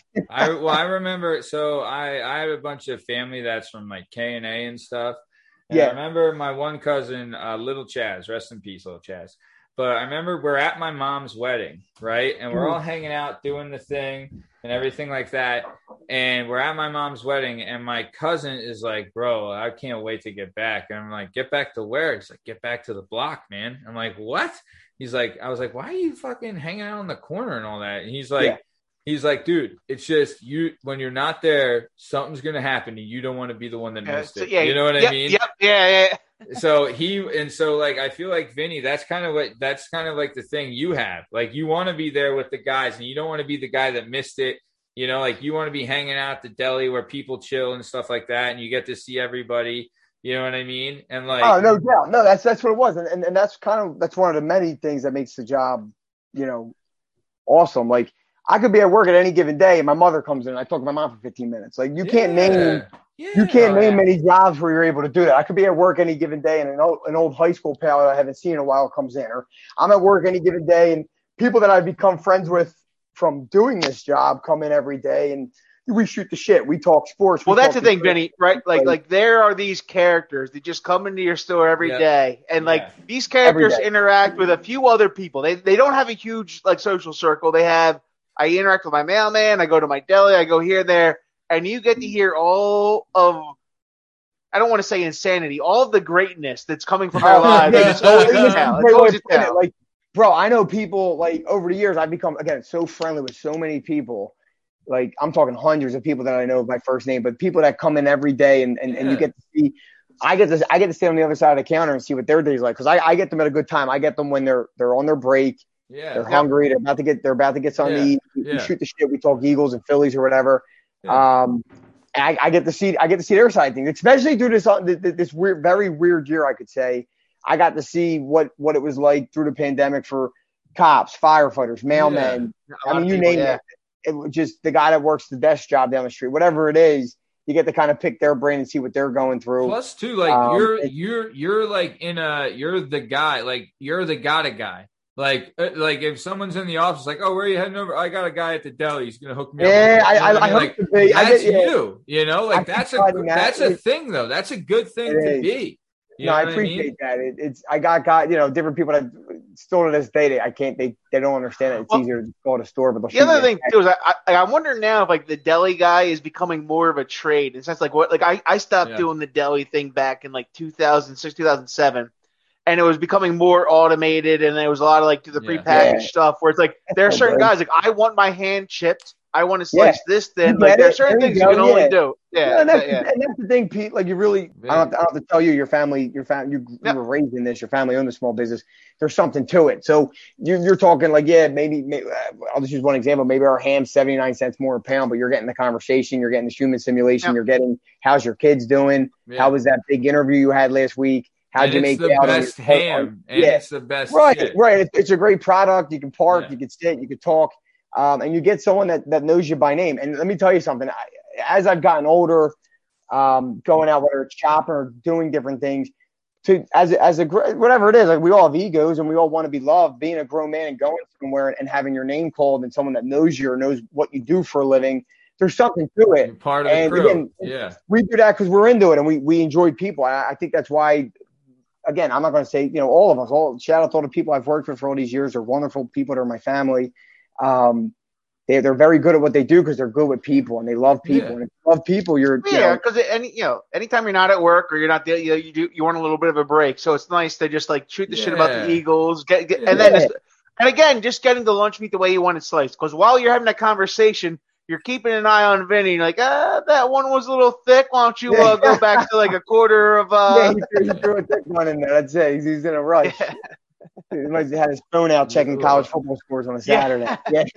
All right, so I did want to talk about this, though. How did you get the job at TNF, Vin? Yeah, so it's like the summer of, I guess, like freshman year of high school or sophomore year of high school. I'm looking for a job. All my brothers worked at the Henry James. If you're familiar with Henry James, Jamestown Henry James Saloon. Yeah, absolutely. Another staple, another place that has its pulse on the heart of the neighborhood. Isn't that the place with the good wings? Excellent. Great wings, great sandwiches. Again, same idea as TNF. Like they'll know you by name. Beer's ice cold. It's very community feeling. Like they got the Roman good grilled cheese from what I remember. That's right. They got everything. Yeah, good everything. They got the Roman Catholic championship pictures on the wall, and it's a good spot to be. All my brothers worked there. I sure enough, I had a job lined up or could have taken a job there, but I eyed up TNF because my cousin worked there. She was a cashier at the time. I remember her like letting me know, hey, like, we need help for the summer, yada, yada, yada. I'm thinking like, all right, I'll go there, work a couple days, put a couple bucks in my pocket. Whatever. I'm 15 years old. Next thing you know, I don't know, a week goes by, I absolutely fall in love with the place. We went there my whole life. My mother shopped there. My father shopped there. We got our cold cuts and our hoagies there for Eagles playoffs games every year. So you were the kid that always wanted to go behind the deli, like, I guess. The deli, what's going on back here? Yeah, one of my good friends and my other good friend, who's the owner's son, we all grew up together. That was him. That was something he always wanted to do because he lived around the corner. I just wanted a job, and next thing you just said, next thing you know, I'm 16. I'm like, oh man, I can't wait to really be a big part of this operation someday, or really be important. I don't know. Years go by, months go by, and I do it all throughout high school. Absolutely love it. I create relationships through it. I meet friends through it. Same thing. You got friends that come in or family that come in and you see them. It's just, it's the cheers of the neighborhood. It really is. Everyone knows your name. Everyone knows your order. We're like bartenders. Yeah. And I did all throughout college. I worked there full time throughout college. I enjoyed every bit of it. These are people that I've become very close with, that I work for and work with. Rest is history. Like I said, I had other jobs, just felt empty, didn't have the heart. I do want to talk about that. So you kind of got grandfathered into TNF, but it was like it was a neighborhood place. So like you were a neighborhood guy, you got the job there, but then you left there in like your early 20s and you went to real estate. So how did you get to get the job in real estate? A very good friend of mine, a little bit older than I am, who looked after me. He's like an older brother, an older cousin to me, who I became friendly with through working at the deli, ironically. Yeah. As well as doing like my homemade picks videos and just again, he's a neighborhood guy. It's amazing. You'd be amazed how many people want to help you. Like if you put yourself out there, you'd be amazed how many people want to come up to you and be like, not that they're trying to save me and be like, you need to get out from behind that counter, but they want to help you because they think you might have a talent or might have a niche where they can put you into a space that you could flourish. And this guy is someone that, he's become like family to me. he got me with a job. He said, listen, when you're done college, I have something you might be really good at. I finished college. It took me a 5th year. Part of the reason was, I didn't care for college. I wasn't into it. My sister wrote all my papers, and I wanted to work full time. I wanted to work full time at the deli. I wanted to be at the deli 5-6 days a week, and again, the deli pays. School does not pay. The costs deli, you money. That's right. The deli paid. The school didn't. He got me involved with an interview, and I nailed it. It went very well. 2 young guys that, God bless them, I think they're still doing extremely well. I keep in touch with them in the real estate space. They're doing extremely well. The job went well. It was fun. It was flexible. It was laid back. I was just making like inside sales calls for people that were interested in either purchasing a home or selling a home. And I was a natural. I did all right for about 1.5 years. And then, the wedding ring came around with my wife. Buying a house came around. Looking for like I guess you could say, as Matt put it, the real job or like how am I going to pay for the rest of my life? A job with benefits, a job with a career path, a job with a little bit of a challenge. I want to grow old with you. You need to have your 401k. That wasn't her. To be honest, that wasn't her. Because by the time I was so miserable, she was begging me to just go back to the deli. But I swear to God. But a job that, had a little bit more of a career path, a little bit more of something more professional, I guess you could say, is what I was looking for, because I was young and dumb, because I thought that's what it mattered. I needed that LinkedIn page with the title. You need the cash, you need the status. Yeah. Did you think this as well, Vin? Because I remember years working in like a bar and restaurants and stuff like that, and people, like office people, would come in. And you would in my mind, I'm like, oh man, I could never work in an office. Those people are all so educated and so whatever. That's not the fucking case. There's plenty of fucking stu-nods in an office. You know what I'm saying? Did you ever get that feeling though of like, am I even good enough to be in an office kind of thing? And that's, dude, anyone listening out there, any deli guy or bartender or server, you're way overqualified to work in any office. It's funny to say that right now. Funny, Matt, you're hitting the nail on the head, because, again, no disrespect to what anyone does for what another man or woman does for a living. God bless them. Everyone's just trying to get the 5 o'clock or 6 o'clock whatever it is. But you think that way when you're young. You're thinking like, I see this guy in the blouse shirt with the button down and the work phone and the combed hair. Like, do I have what it takes? Can I do the corporate America world? And then you get into it and you're like, I'm more of a monkey at this job, like doing monkey work and dummy work, than I was at the deli. Like the deli, I know what little old Elda wants, how she wants her ham sliced. And I know how Pete wants his hoagie. Like I'm more effective and efficient in other ways. And, my talent is what we're all striving to use our talent. We're all looking to use what we're good at. Yeah. And, through the jobs that I was at, I'm like, I want to use my talent. My talent's just shooting the shit with people and yelling across the counter and telling them that the draft pick was a good draft pick, or they shouldn't have tried to steal second with an out, and they shit like that. Like that's my talent. Just talking to people and do you ever too, like, you're watching TV or like whatever, like, I can't wait to talk about this at the deli tomorrow. Oh, right? all the time, right? My boy, again, the owner's son, again, shout out to the owner, who's been like a second father to me in more ways than you can imagine. The family's just great. Again, we all grew up together. My father coached him and me and my brothers in basketball. His father owned the deli, so we've been going there since we were kids. Yeah. And then next, my good friend who I played hockey, baseball, and basketball with since I was 5-6 years old, we find the same job at the deli together the same summer. Next thing we're all at each other's weddings a couple years later. We're all you show up to like funerals when a family member goes. That's how close you become. Yeah. You become best friends with these guys. So you're watching something at the deli and you're like, this is going to be the topic tomorrow. Like the Eagles drafted Jalen Reagor. Like the deli's going to be hot tomorrow because there's going to be a lot of people. There's going to be a lot of people are going to come in and want to talk about this and be like, yo, what the hell just happened? It's absolutely like in the office, you had this topic, but you have it for like 5 to 10 minutes because you have the water cooler, get your coffee, and then you're to work, and then it's like, I am someone on Teams or whatever. Right. You'll throw the email. Nah, dude, it's funny you say that because like the girls that I work with are going to be listening to this, so I love them all to death. They're going to be like rolling their eyes, like like when it was draft week this past week, I talked about like the linebacker from Penn State maybe 1,000 friggin' times. I talked you about get to talk to every single guy. You get to hear their take on it, who they like. Over and over and over again. Like, oh, who the birds take? But then you also learn, like you're out there, you're talking to like so many people. You're like, okay, like I get to speak to 3 people. 2 people like Smith. One person doesn't like Smith, and you're like, I like Smith. I like Smith this much. I like Smith this much, but not as much as Fields. And you know what? Maybe we need a fucking cornerback. You get all the perspectives. Yeah. It's crazy. You really do. And like I'm talking about like with everything, like especially when the pandemic started, like you have so many different opinions flying out there. But like sports. I don't think condoms feel that good. It's worth it, kid. Yeah. Sports is more or less the heart of it, but it does go deeper than sports. You just talking with people. People need attention, like whether we admit it or not. We want human interaction. And that's why this place flourishes because it's. And Vinny, how great is it when a guy goes to tell you something and he stops real quick and he looks back and forth and he goes, anyway, besides that, and then he like lets you know what to do.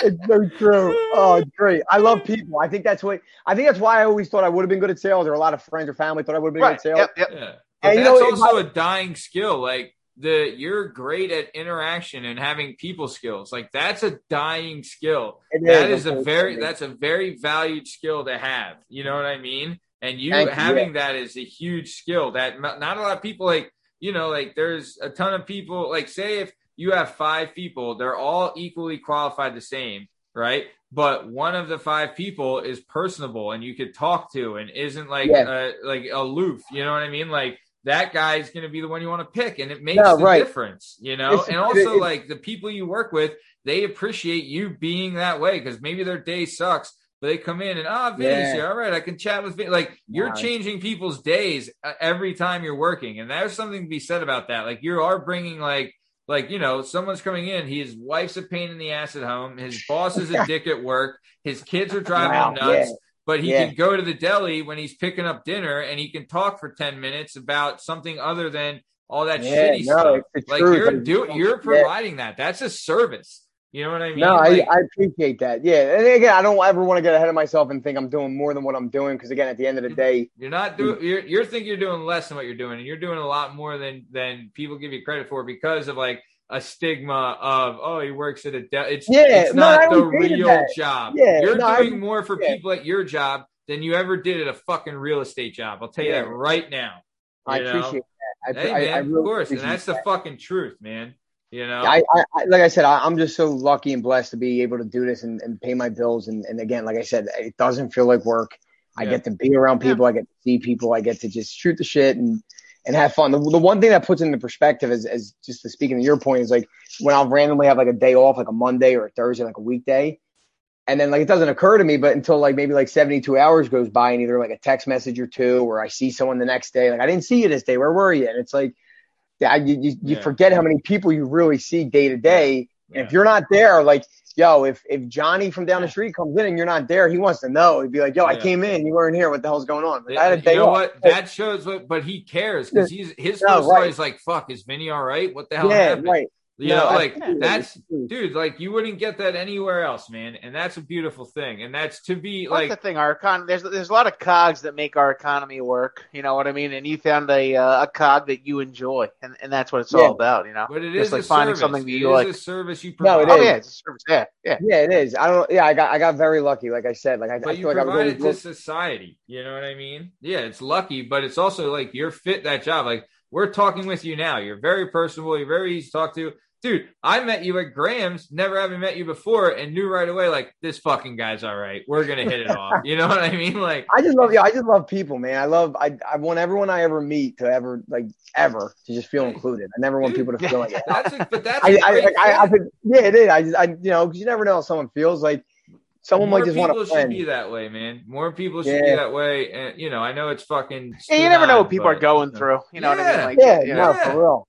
Especially day to day, Let's keep it moving. So, you're at the real estate, but you get engaged. I remember when that happened, and then you got a job at a recruiting firm, right? Or your job in recruiting. You're working there, but then something happened, a miracle, some people would say, something that changed the world. This is a true story. No one's ever going to believe me when I tell them or explain this. So go. So you're at this job, and like we had said, you're not loving the job you're at.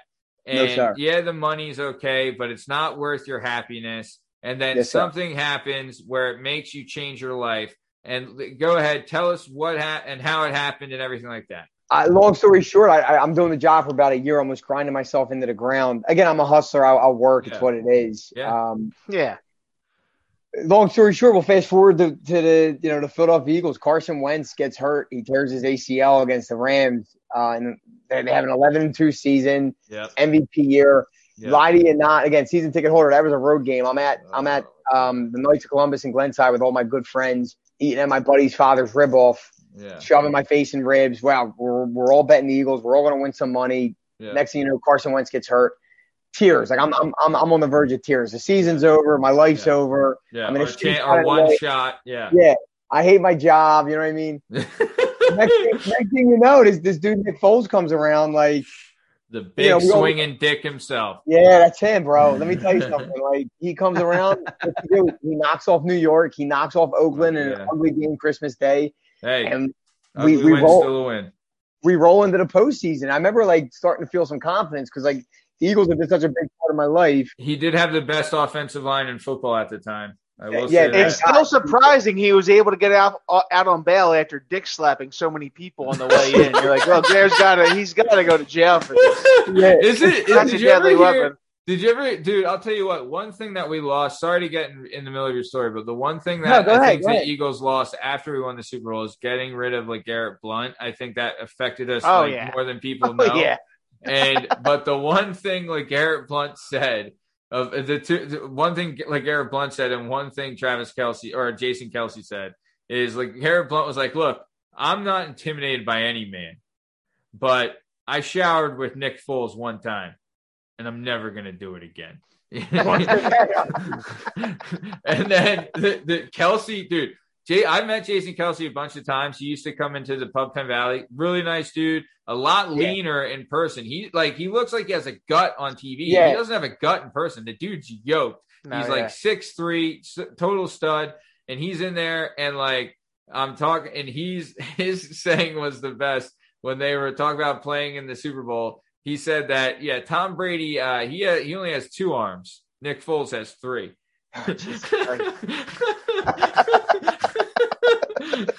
So all right. So anyway, so let me set the table again for you, Vin.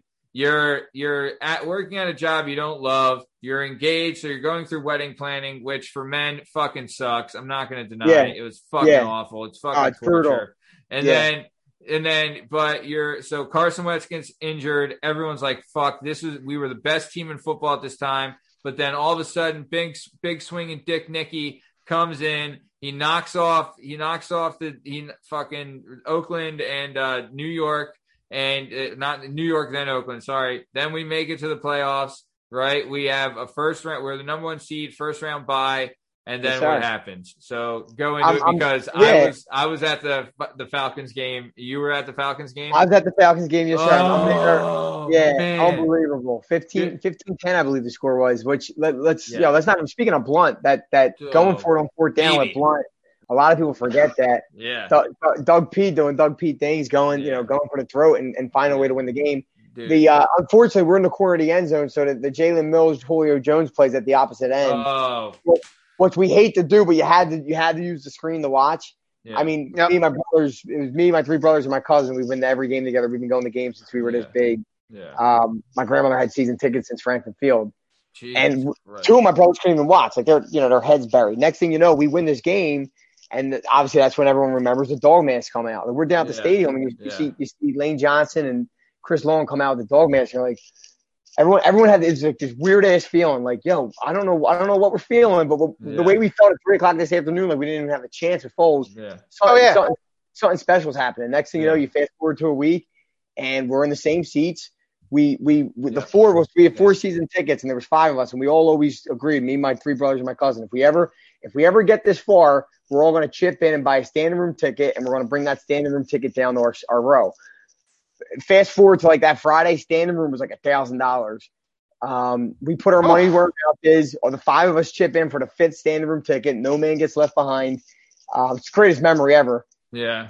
We bring the 5th ticket. The 5 of us go stand in 4 seats because no one sat. We never got caught. No, the 5 of us stand in our 4 seats. I'm in my ravioli jersey. Yeah. Minnesota goes down the field on a scripted drive and scores 7-0. You know, everyone wants to just take the razor blade out. And Case Keenum, fucking, he's so good. That fucking and then, nod. Then he throws a pick 6, baby. That's it. Yeah, he throws the P-Rob pick 6, which is the most, in my opinion. I've been going to games for years. I've been at the link in so many different situations, and you could talk about the 2004 Atlanta Falcons game. Yeah. The P-Rob pick 6 is, in my opinion, it's the most iconic play in the link. In Lincoln Financial. You knew they were winning. You knew they were winning. That game was over. Back to the crib. I swear on my mother, I swear to God, the concrete floor was shaking. Not everyone believes that. It was nuts. It was, dude. Even the week before, when Julio Jones missed the pass in the back of the end zone, the place was rocking. That whole game, the whole game, it was rocking. And I remember after the Falcons game, I went to the Killers concert afterwards, and I could barely fucking talk because I was screaming the whole time. And then at the Vikings game, me and Asshole are there, and every time our section, we had found out that our section had more season ticket holders in it than any other section in the stadium, which was nice. And also, it had the most fights in the stadium. People were getting rowdy. Our section was awesome, though. I loved our section. But so what we would do was, after every touchdown, Asshole would sit on my shoulders, and we would go to the bottom of our section, and we would lead our section in the Eagles song, right? In the fight song. But, dude, and it was like, dude, I almost dropped him. It was so fucking I was so hammered. It was the best, though. So, okay. So then after that, we have a week break. I went to the Royal Rumble in that week break in Philadelphia. FYI, best month of my life. That's including being married and having a kid. Sorry, just fucking saying. Won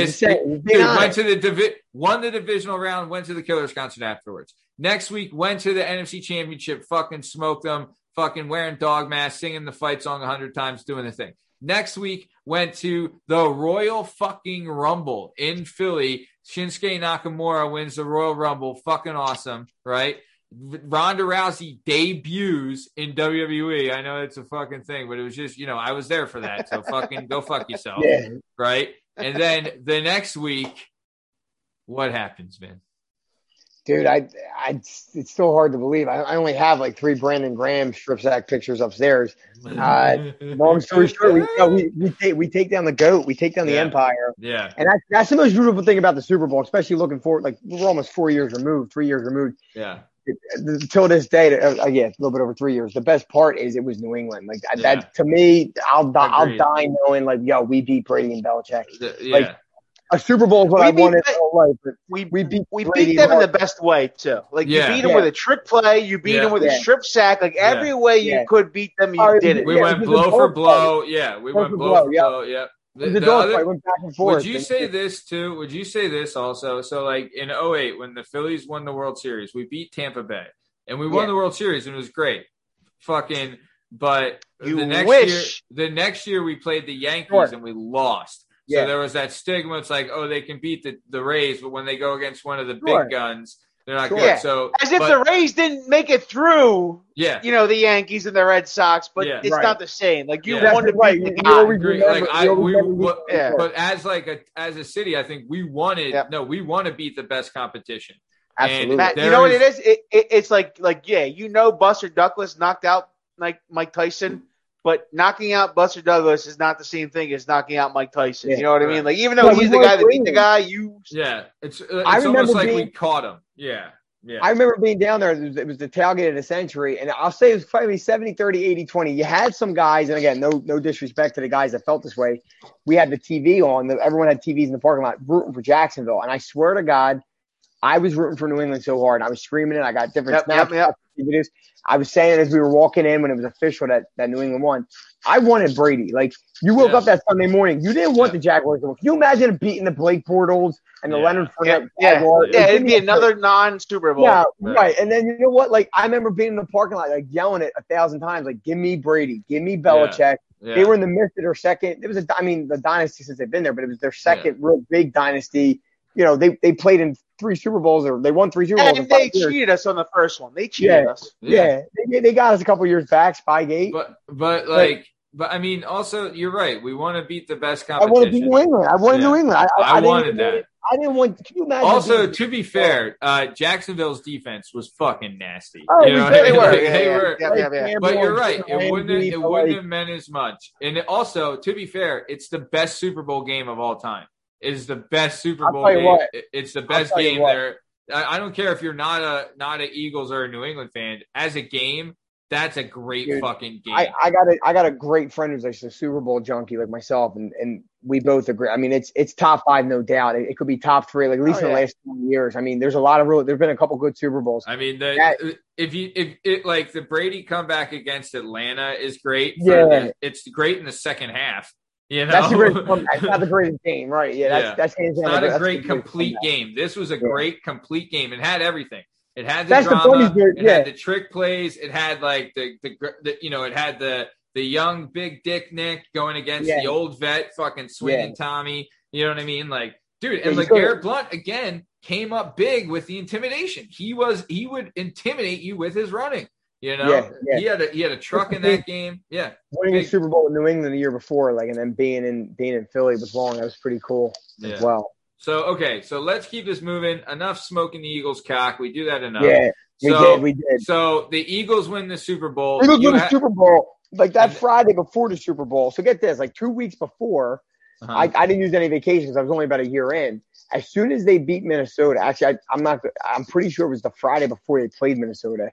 I requested what I would have thought would have been when the parade would be. I swear to God, 2 weeks later, I'm like, all right, well, I need that Monday off because I'm going to be on Broad Street till 6 a.m. Yeah. And I need that Tuesday or Wednesday, whatever the parade day would be off. I swear to God, we're changing office space at the time. This is like the Friday. This is the Friday before the Super Bowl. The Thursday and Friday before the Super Bowl, I'm working from home. Because we were changing office space. So that Wednesday was the last day. It's like Wednesday of Super Bowl week. So they're giving me 2 days to work from home. Now, I know work from home in today's day and age in the last year and a half means something different. But you gotta get it. If you work a Monday to Friday job and you get a work from home day, it's a day off. Right. You're in sweatpants, whatever. It's a different right. You don't have to commute. Yeah. No, he tells me the Wednesday before we leave, he's like, listen, I can't approve your time off. The so-and-so from corporate's coming down for a new office space. I want everyone, I don't know what day he's coming. I need everyone in their chairs. I'm like looking at this guy, and he's an Eagles fan. He wasn't a bad guy. But I'm like looking at him like, nah, you know dude, what's going on. Yeah. I got an Eagle tattoo on my back. If the Eagles win a Super Bowl, like, I'm going. Let's be real. So long story short, Eagles win a Super Bowl. I'm out till Broad Street, like 6 a.m. that night. I go into work that Monday because I did what I had to do. This guy had the guts to the next Tuesday to tell me, listen, like, I know you're really excited about the Eagles, but the Super Bowl's over and done with. I need you to focus on work this week. And that's what broke me. I was like, yeah, you know what? Nick Foles just stood on the podium the night before. I was watching him, and he says, if you're failing, you know, I forget the exact quote. I don't want to butcher it, but if you're failing, it's a good thing. It means you're growing, you're learning. I remember thinking that, like, I hate this job. Nick Foles, a friggin' backup who Jeff Fisher just called 2 years ago and said, I hope you land on your feet, just won a friggin' Super Bowl. Yeah. I'm not driving by the deli one more night and thinking about, like, why don't I go do something I enjoy instead of trying to make a couple more bucks slaving away for this guy. Yeah. So look, that was it. The Eagles, I swear to God, the Eagles kind of just pushed me to say, you know what? It sounds so corny. But, hey, let's go do something I enjoy doing. It was really Nick Foles. I was like, you know what? Let me, I think everyone needs that inspiration, man. Yeah, that's a great thing, and it's it's awesome that you found that. You know, like I had another job or two lined up, which I was thinking about quitting. But as soon as you told me that, I was like, I'm done. I had another sales role lined up. It's not worth your happiness, man. It's not. No, it's not. It's not. And that's the thing. Worth your happiness. My buddy from the deli, the owner's son, reaches out because we always kept in touch. And at the time, I was in the middle of changing sales jobs, and I said, let me go have a beer with him and see if going back could actually be realistic. Did you have that beer at Graham's? Fun fact, we did have that beer at Graham's. I believe I was working. I believe Matt Lavelle was the bartender. Yeah. That's another fun fact. I remember. That's you came in, I'm like, oh, what are you doing here? What are you doing here? Yeah. And I think we polished off quite a few Rolling Rocks, and we just kind of shot the shit. And said, like, sure. I remember thinking at the time, like, if Nick Foles can win a championship, I can definitely sit down and think about how I can make it work as a, at this time, I guess a 26-year-old go do this job for a living if it's still work. Long story short. And 3 years have gone by and you haven't worked a day. You haven't worked a day. 3 years have flown by. I haven't worked a day. I'm in love with all the people I work with. They're great. They're family. They drive me nuts some days, and other days they're great people. Dude, I'll tell you what. There's a comedian. His name's Chris DiStefano, and I like him a lot. He's really funny. And he had told a story where, I think it was like 2014 or something. He became what's called a headliner as a comedian, where he like headlines the shows. And when you do that, you get like a higher pay grade. So he hasn't had to work at another place, and he's been able to work as a headliner, as a comedian, and get paid and make a good living. Right. And he said, he's like, I haven't worked since then. Like every day is the weekend. He's like, it's the best day. He loves it. Like looks forward to waking up and stuff like that. I can't tell you the last time I looked forward to waking up. You know what I mean? No, that's just I mean, I get excited. Honestly, I like doing this. Like this, it gets the engine revving. Pete, I think you're the same way. Where this is fun. Yep. But like there, some other stuff, you're like, fuck, I gotta wake up today. But I mean, it's better not waking up. But either way, so you quit the job recruiting. You go back to TNF, which we discussed earlier. But then also, you're doing the picks. So I want you to talk about this and talk about, we're going to have a link to all your platforms in the description of this episode for everybody listening. So make sure you check out the links in the description. It'll be on every podcast platform and YouTube, but make sure you check it out. So give us a synopsis of what you got going on and where we can find you. Yeah. So Homemade Picks is something I started with my brother when I was 21, 22. Homemade Picks, right? Yeah. Homemade Picks. Sitting in a bedroom, like a week or two after the Super Bowl of the 2012 season. I think it was like the Niners-Ravens Super Bowl. We're sitting there, and it's that downtime of the year. Yeah. I've been involved in sports. Ravens Super Bowl, like the blackout. Yeah, yes, sir. Yeah, the Colin Kaepernick Super Bowl. I lost a lot of money on Kaepernick back then, but I was a huge believer. I thought he was reinventing the wheel. Yeah. Long story short, it's February, right? So what are you looking for? You're looking for like hockey picks. You're looking for basketball picks. You're looking for college shoot picks. And I'm surfing the web. I'm doing the normal bullshit. And I looked at my brother and I was like, look at some of these guys. Like, there's no personality. Yeah. They're not having fun with it. I was like, I could make one of these videos right now and have some fun with it. And he's like, I'm bored. I got nothing to do. I swear to God, we go downstairs. I put on a suit. My nickname's Ravioli. Shout out to this is when Joey worked across the street from TNF at the restaurant Maria's, and he worked with a good friend of his who was, I don't think he works there any longer. He nicknamed Joey Provolone because his brother Vinny Ravioli was across the street at the deli. Shout out to this guy. He nicknamed him. We found him on Ridge one night. I gave him a ride home, and we were driving the car. He's like, "This is Joey Provolone," and Joey tells him how I eat ravioli, how I eat 39. He said, "I'm going to call you Vinny Ravioli," and then the rest stuck. I look at Joey. I was like, "I think that's our name." We make a video. We make a quick 2-minute video of me just shooting the shit, playing darts, giving out hockey picks.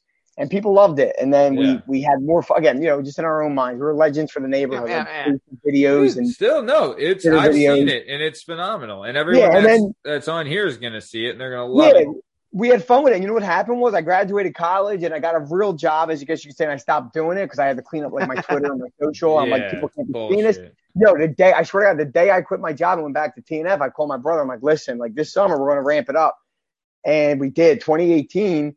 We got the HMP backdrop. We started like making some legit videos. We started having fun with it, doing some analysis, doing some Monday morning recap. Real stuff.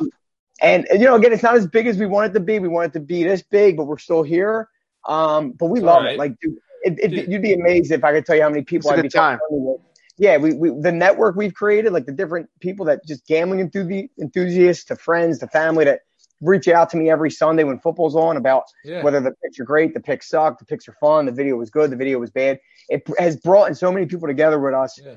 Joey and I, we enjoy every second of it, and we hope to make it something bigger someday. But for now, I'm shooting shit in the deli, and people come in and they say they enjoy the video, so I'm gonna keep doing it. Dude, that's the best thing too. And I want to say this. So when you were working the office job, and we'll say you were stress eating and you were upset and all that stuff, you've lost 85 pounds since leaving that job. So the Eagles win the Super Bowl, you get married, You lose 85 pounds. You work at a job you like. You start producing content, or you continue to produce content that you love doing, right? Love it. And like, dude, like you're living a happy, healthy life right now because you went with your gut, you went with your heart, and you did what you want to make you happy. You know what I mean? Like, that's the truth. Happiness is happy. Like being happy is also like being healthy is part of being happy, I believe. And like you doing this, I think you leaving like that stressful job that you hated, that you didn't like waking up every day, that like you were looking for happiness and like a snack or whatever. You know what I mean? Like you're searching for happiness in the food, and that's kind of how you gained all that weight. But then you're able to kick it. You're able to work at a job that you love and produce the content that you like. Like, come on, man. Like you can't ask for better, man. And you did that yourself. No one did it for you either. You know what I mean? So a big shout out to you, like accomplishing that, because that's a major thing. Also, like we're all married and our wives haven't killed us yet, so we should all get like a huge award. Speaking of a huge shout out to my wife, who just kind of, it's just awesome. Like just imagine being my age, right? You just bought a house in Roxborough. You got bills, right? You got to have health insurance and all that shit. Yeah. You're stressed. You're overweight. You just got done partying for a couple of days straight on a bender from the Eagles, and you sit her down and say, "Listen, like I'm thinking I want to go slice cold cuts and start making some gambling videos in my basement with my brother again." And like any like really decent chick's going to be like, "Dude, you're out of your mind." Well, I know my wife would have left. She looked at me like, you're going to be happier, right? Like, you're going to be laughing again and be fun and be, are you going to enjoy yourself and enjoy what you're doing? I said, yeah. And I swear to God, she said, go do it. I was like, dude, man, honestly, that's a beautiful. That's a great. That's awesome. That's love right there. Shout out to her. Shout out to her. Because the money isn't worth her husband's happiness. That's true love. No, right. And I've met her. She's a great, beautiful, beautiful girl. Great girl, dude. You really like. You definitely outkicked your coverage. We'll say no that. doubt. Big time. I can't believe she hasn't killed me in my sleep. Like if I'm not alive when this thing airs, she probably finally killed me. Right. When I was asleep. I mean that goes for all of us, though. I'm very lucky. I'm blessed. So, like we said. But all right, so let's keep it moving then. So, like we said, we'll have the link for all the links to Homemade Picks where you can watch them and catch up with Vinny and keep up with them on the socials and tell them how the picks were and everything like that. Then I want to keep it moving. A couple more things. So, for everyone listening, you can't see this, but Vinny's got a shirt on right now that says "Normalize mayo on cheesesteak." I didn't think you caught that, but yeah, that's the truth. So, listen, I'm going to take a lot. Pete, before you get into it, Pete, I know what you're going to say. This is heated. Just give us a second. Just give us a second. I'll let you guys do what you guys got to do. You know how I feel about mayonnaise, but I'm going to leave this on. I'm not even going to comment. This is all you guys. This is all. So, I'm a non-mayo world, so I'm not even going to. This is touchy. Go ahead. I'm ready. I'm prepared. Okay. So we've discussed how you're a cheesesteak connoisseur. We talked about, and you and Pete agreed on the best cheesesteak. He's got John's roast pork. He knows what he's talking about. He is a man of the people. He knows the cheesesteaks. So I myself have had mayo on a cheesesteak. Okay. I'm fine with it. I do mayo, ketchup. Dude, and a cheesesteak hoagie? A fucking cheesesteak hoagie? Not on, babe. Come on. Throw it all on there. You know? But Pete, mayo, your thoughts? Let me put it this way. Like, I support Michael Vick in his rehab, but I don't support him killing dogs. And that's what I feel like you're doing with mayonnaise on a goddamn cheesesteak. You are dog killers. That is good. I get it. I was in so I would agree. A couple years ago, I would 1,000% agree. Listen, I'm wearing this shirt for a couple reasons. It's totally stigmatized. If you talked to me 5-6 years ago, I would agree. It's totally like mayo. Jesus Christ. Hold on, Pete. Right. Okay. You support dogs, i.e. you support cheesesteaks. But you don't support dog fighting and abusing dogs. So what you're saying is that by putting mayo on a cheesesteak, we're abusing cheesesteaks. You are. Like you don't know what you're doing. You haven't learned. Like, you know what I mean? It's a cultural thing. You haven't learned what's good and what's bad. You know what I mean? Like I understand. Sure. That's the thing. Well, some people are raised different. They're raised differently. Some people are raised to it. Go ahead. Like some people love their mothers, and some people just want to beat their children into a pulp. You know what I mean? What side are you on? I don't know. Yeah. I'm not here to judge. One or the other. Are you a maniac or are you an angel? Yeah. The mayo thing is something that I found myself. My brother, again, we love cheesesteaks. Yo, I'm Italian too, so we have a lot of rules. We got a lot of food rules, like hoagie, steak, certain kinds of pasta go with it. Like, we have so many rules. That's the thing. Like, I think that really grinds people up when they see an Italian guy say, "Yeah, put mayo on a steak," because we're the first to jump down your throat when you do something incorrect in our eyes. Putting ketchup on your pasta. I fought it for as long as I could, and I realized how good it is. Like, certain cheesesteaks, like a D'Alessandro's or a Chubby's, when it's a nice greasy Philly steak, not a John's, maybe not a Mama's, but or a Jim's or a Steve's. You're talking like this greasy, sloppy steak when you're like drinking or you're hungover.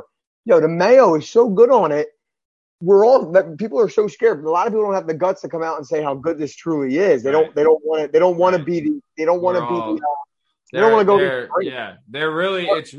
afraid. They're afraid to speak out. They're afraid. So they're kind of like. I know a lot of people. You're kind of like the God. I'm trying to be light for everybody. I'm trying. Look, I have to explain this to Vinny because I have some trauma here. So I have to explain food rape to him. Sure. So I am disgusted by mayonnaise. Mayonnaise just creeps me out all the time. Right. But my wife, who is Italian, last name Scuderi, feels like I should be eating mayonnaise for whatever reason. Right. And she likes to put mayonnaise on things. Yeah, like she's like, "Oh, I'm making you a grilled cheese." I'm like, "Are you using butter?" She's like, "Oh yeah," but she uses mayonnaise. And then I'm like, "Look, you're trying to put something in my body. That's rape. You are raping me right now by putting something in my body I do not like."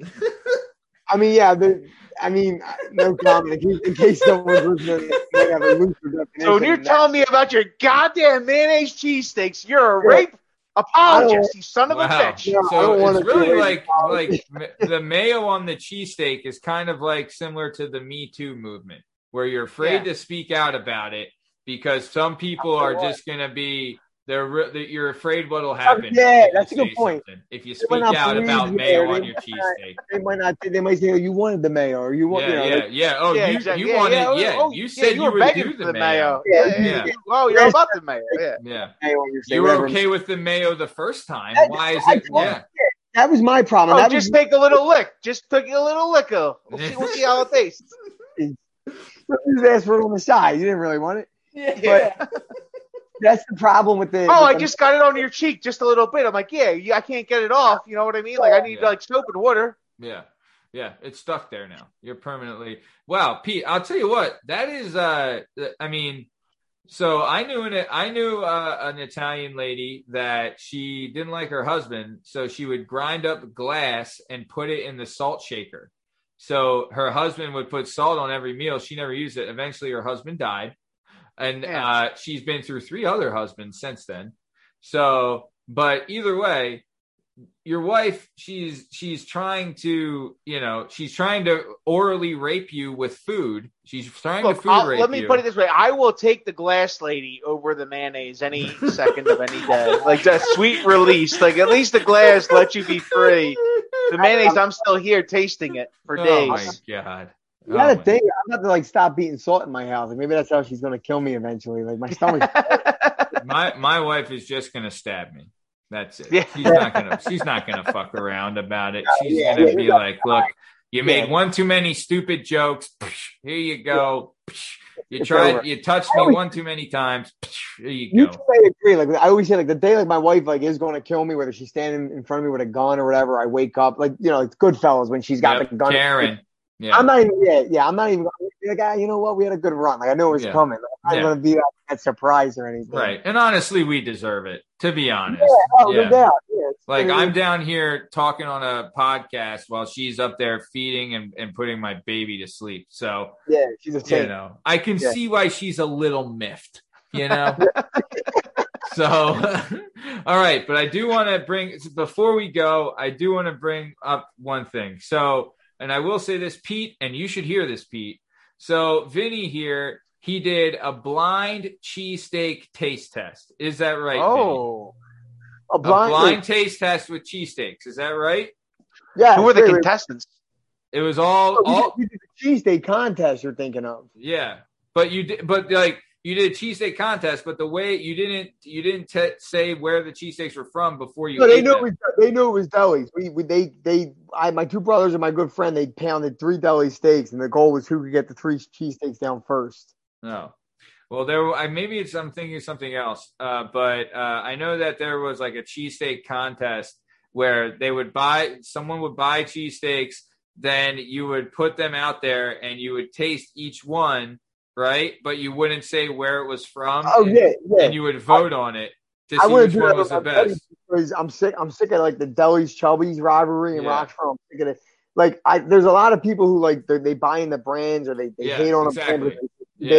I want them to keep their blindfold on and eat a deli cheesesteak and give it an accurate answer. And it's it's not like, because some people are blind loyalty saying like, well, this is the best because it's this. Right. So, or exactly. Now people are turning on a place because it's impossible to get a steak, which I have my own issues with. Right. We've all heard of. We all have our problems, guys. We all have our issues, babe. Look, I tried to get John's roast pork like twice in the last month, and I couldn't get it. So I understand the aggravation. Yeah. They've gotten better over the years. I remember a couple of years ago, it was like 8-2, Monday through Friday. That was it. And it's like, well, now it is like you have to call in beforehand because of the whole but they only have one phone line, so you're just like on there like 5 times, and it's just brutal. Yeah. It's brutal. And before we get off topic, you had a blind taste test of cheesesteaks, and like you didn't know where they were from to keep the judging like accurate. Can you tell us who won that blind taste test? I don't know which one it is. I never did that. That was the contest. Oh, well, Graham's won. So Graham's Publand. Graham's won that. Graham's won a contest. I like Graham's cheesesteaks, Yeah. They're decent. As a bar steak, it's a good bar steak. It's a good bar steak. Look, at the end of the day, the cheesesteak is an easy sandwich to make. If you fuck up a cheesesteak, it's because you fucked up. Right. Yeah, don't blame it on the steak or the roll or the customer. You fucked up. Yeah. Speaking of Henry James, the same idea as Graham's. Like, if you use Conchi rolls, just don't use absolute dog shit for meat, and you're already you got a good roll, right? And it's hot. You're already in good shape. Like that's half the battle. Yeah. What do you guys think of a toasted roll? I'm all right with it. Yeah. Cheesesteak, that's just me. Put it on a fresh roll. So you want it because the toasted roll, the bread, like the grease won't soak in as enough, and it'll still be kind of harder. Whereas like a not toasted roll, the bread is kind of forming around the cheesesteak, so to speak. I see. Yeah, that's just me. The toasted roll just reminds me of like the Quizno commercials or the Subway commercials. Like, then a good cheesesteak, it doesn't matter because the juice is going to soak through it no matter what. Yeah. So really, you don't want a toasted roll, you want a hearty roll. Like that's what you like. Well, I guess it all depends. Like I love the Amoroso and all that, but that's why I like John's roast pork is because the roll is so hard it doesn't matter. It can't go through it. Yeah, there's levels, but at the same time, John's roast pork, it has like that Sarcone's roll. Like Mama's has the Conchi roll. Dude, I'm not a big Amoroso guy because you go down the Chubby's around Delos Angeles, it's a soft Amoroso roll. It goes with their cheesesteak. It's a sloppy. Exactly. Yeah, that's what I'm saying. Like it's all Amoroso roll goes with it. Different taste for different folks. You know, it's always Yeah, each their own. Yeah, and that's how it goes. How about this though? Specialty breads at Marciano's. Oh my god! Their cheesesteak bread, cheesesteak specialty bread. Fucking forget about it. Yeah, that's winning a taste test every time. I'll tell you that. That shit is so good. The specialty breads are unreal. We saw frozen ones because I don't know if you understand how popular and how they're so big. The demand for Marciano's has become insane. Like to go down there and get it in park. So places like T&F, they got a couple of the spots where like they just drop them off frozen. Yeah. And if you're smart, if you don't go home like an impatient idiot and just throw it right in the oven, if you're smart and you thaw it out on your counter, and if you're patient and then bake it that way, it's just as good as it is fresh.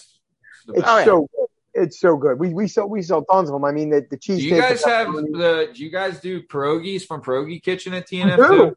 We do. That's what we do at TNF. Like we take a little bit of each from the neighborhood. We're like, yo, Pierogi Kitchen is so good. And Matt, Pierogi Kitchen also does Stock's pound cakes. They do. do. They really? They do. Yeah. If you don't want to take the drive all the way down Port Richmond, they'll hook you up with a Stock's pound cake. Yes. Oh, shit. We got everything in Port Richmond. You just got to eat it the day of. Stock's is like day one, the best cake you ever had. Day two, you don't even want to. You don't even want to know there's a bakery in Chestnut Hill that I went to a couple weeks ago that apparently has the best strawberry shortcake in the state of Pennsylvania.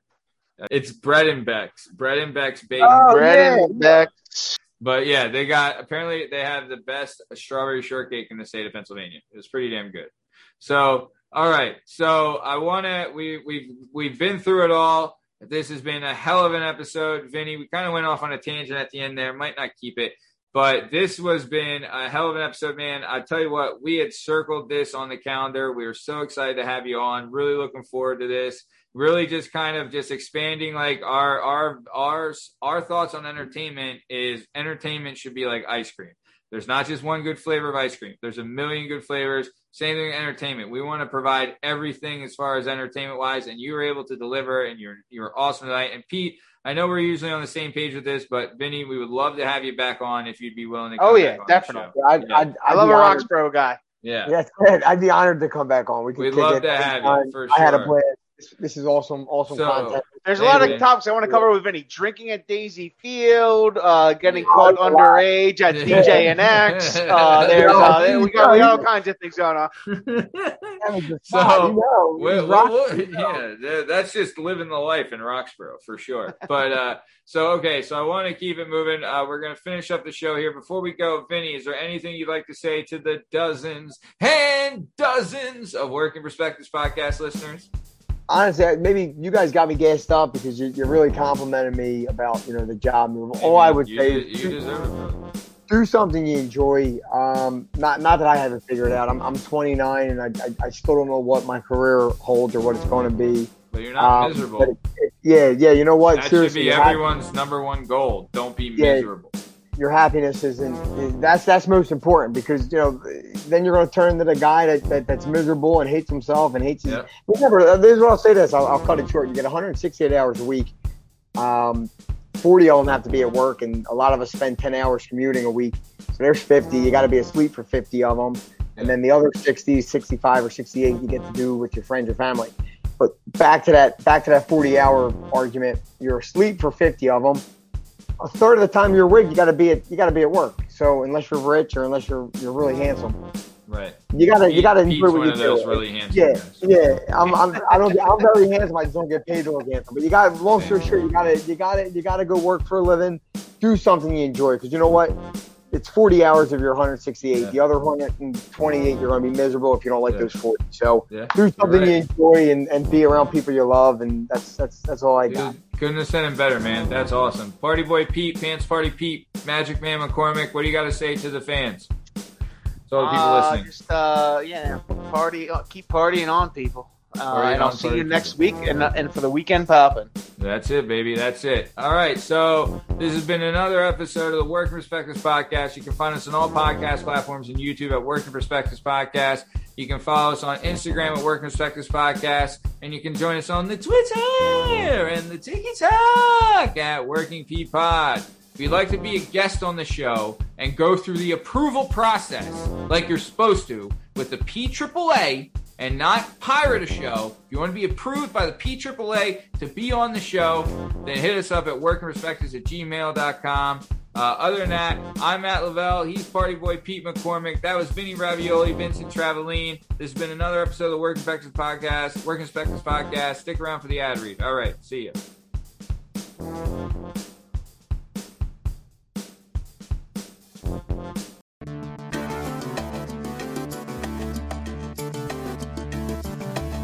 Do you have a message or a story inside of you that you've been waiting to tell?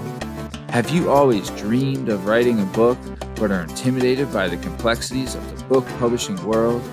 Perhaps you want to use a book to launch your public speaking or consulting career. If so, please reach out to Scott and Bell Publishing, located right here in beautiful Philadelphia, Pennsylvania. Scott and Bell Publishing handle all genres and authors with all experience levels. Scott and Bell Publishing gives authors 100% creative freedom and a higher royalty split. They can be found at www.skotbell.com.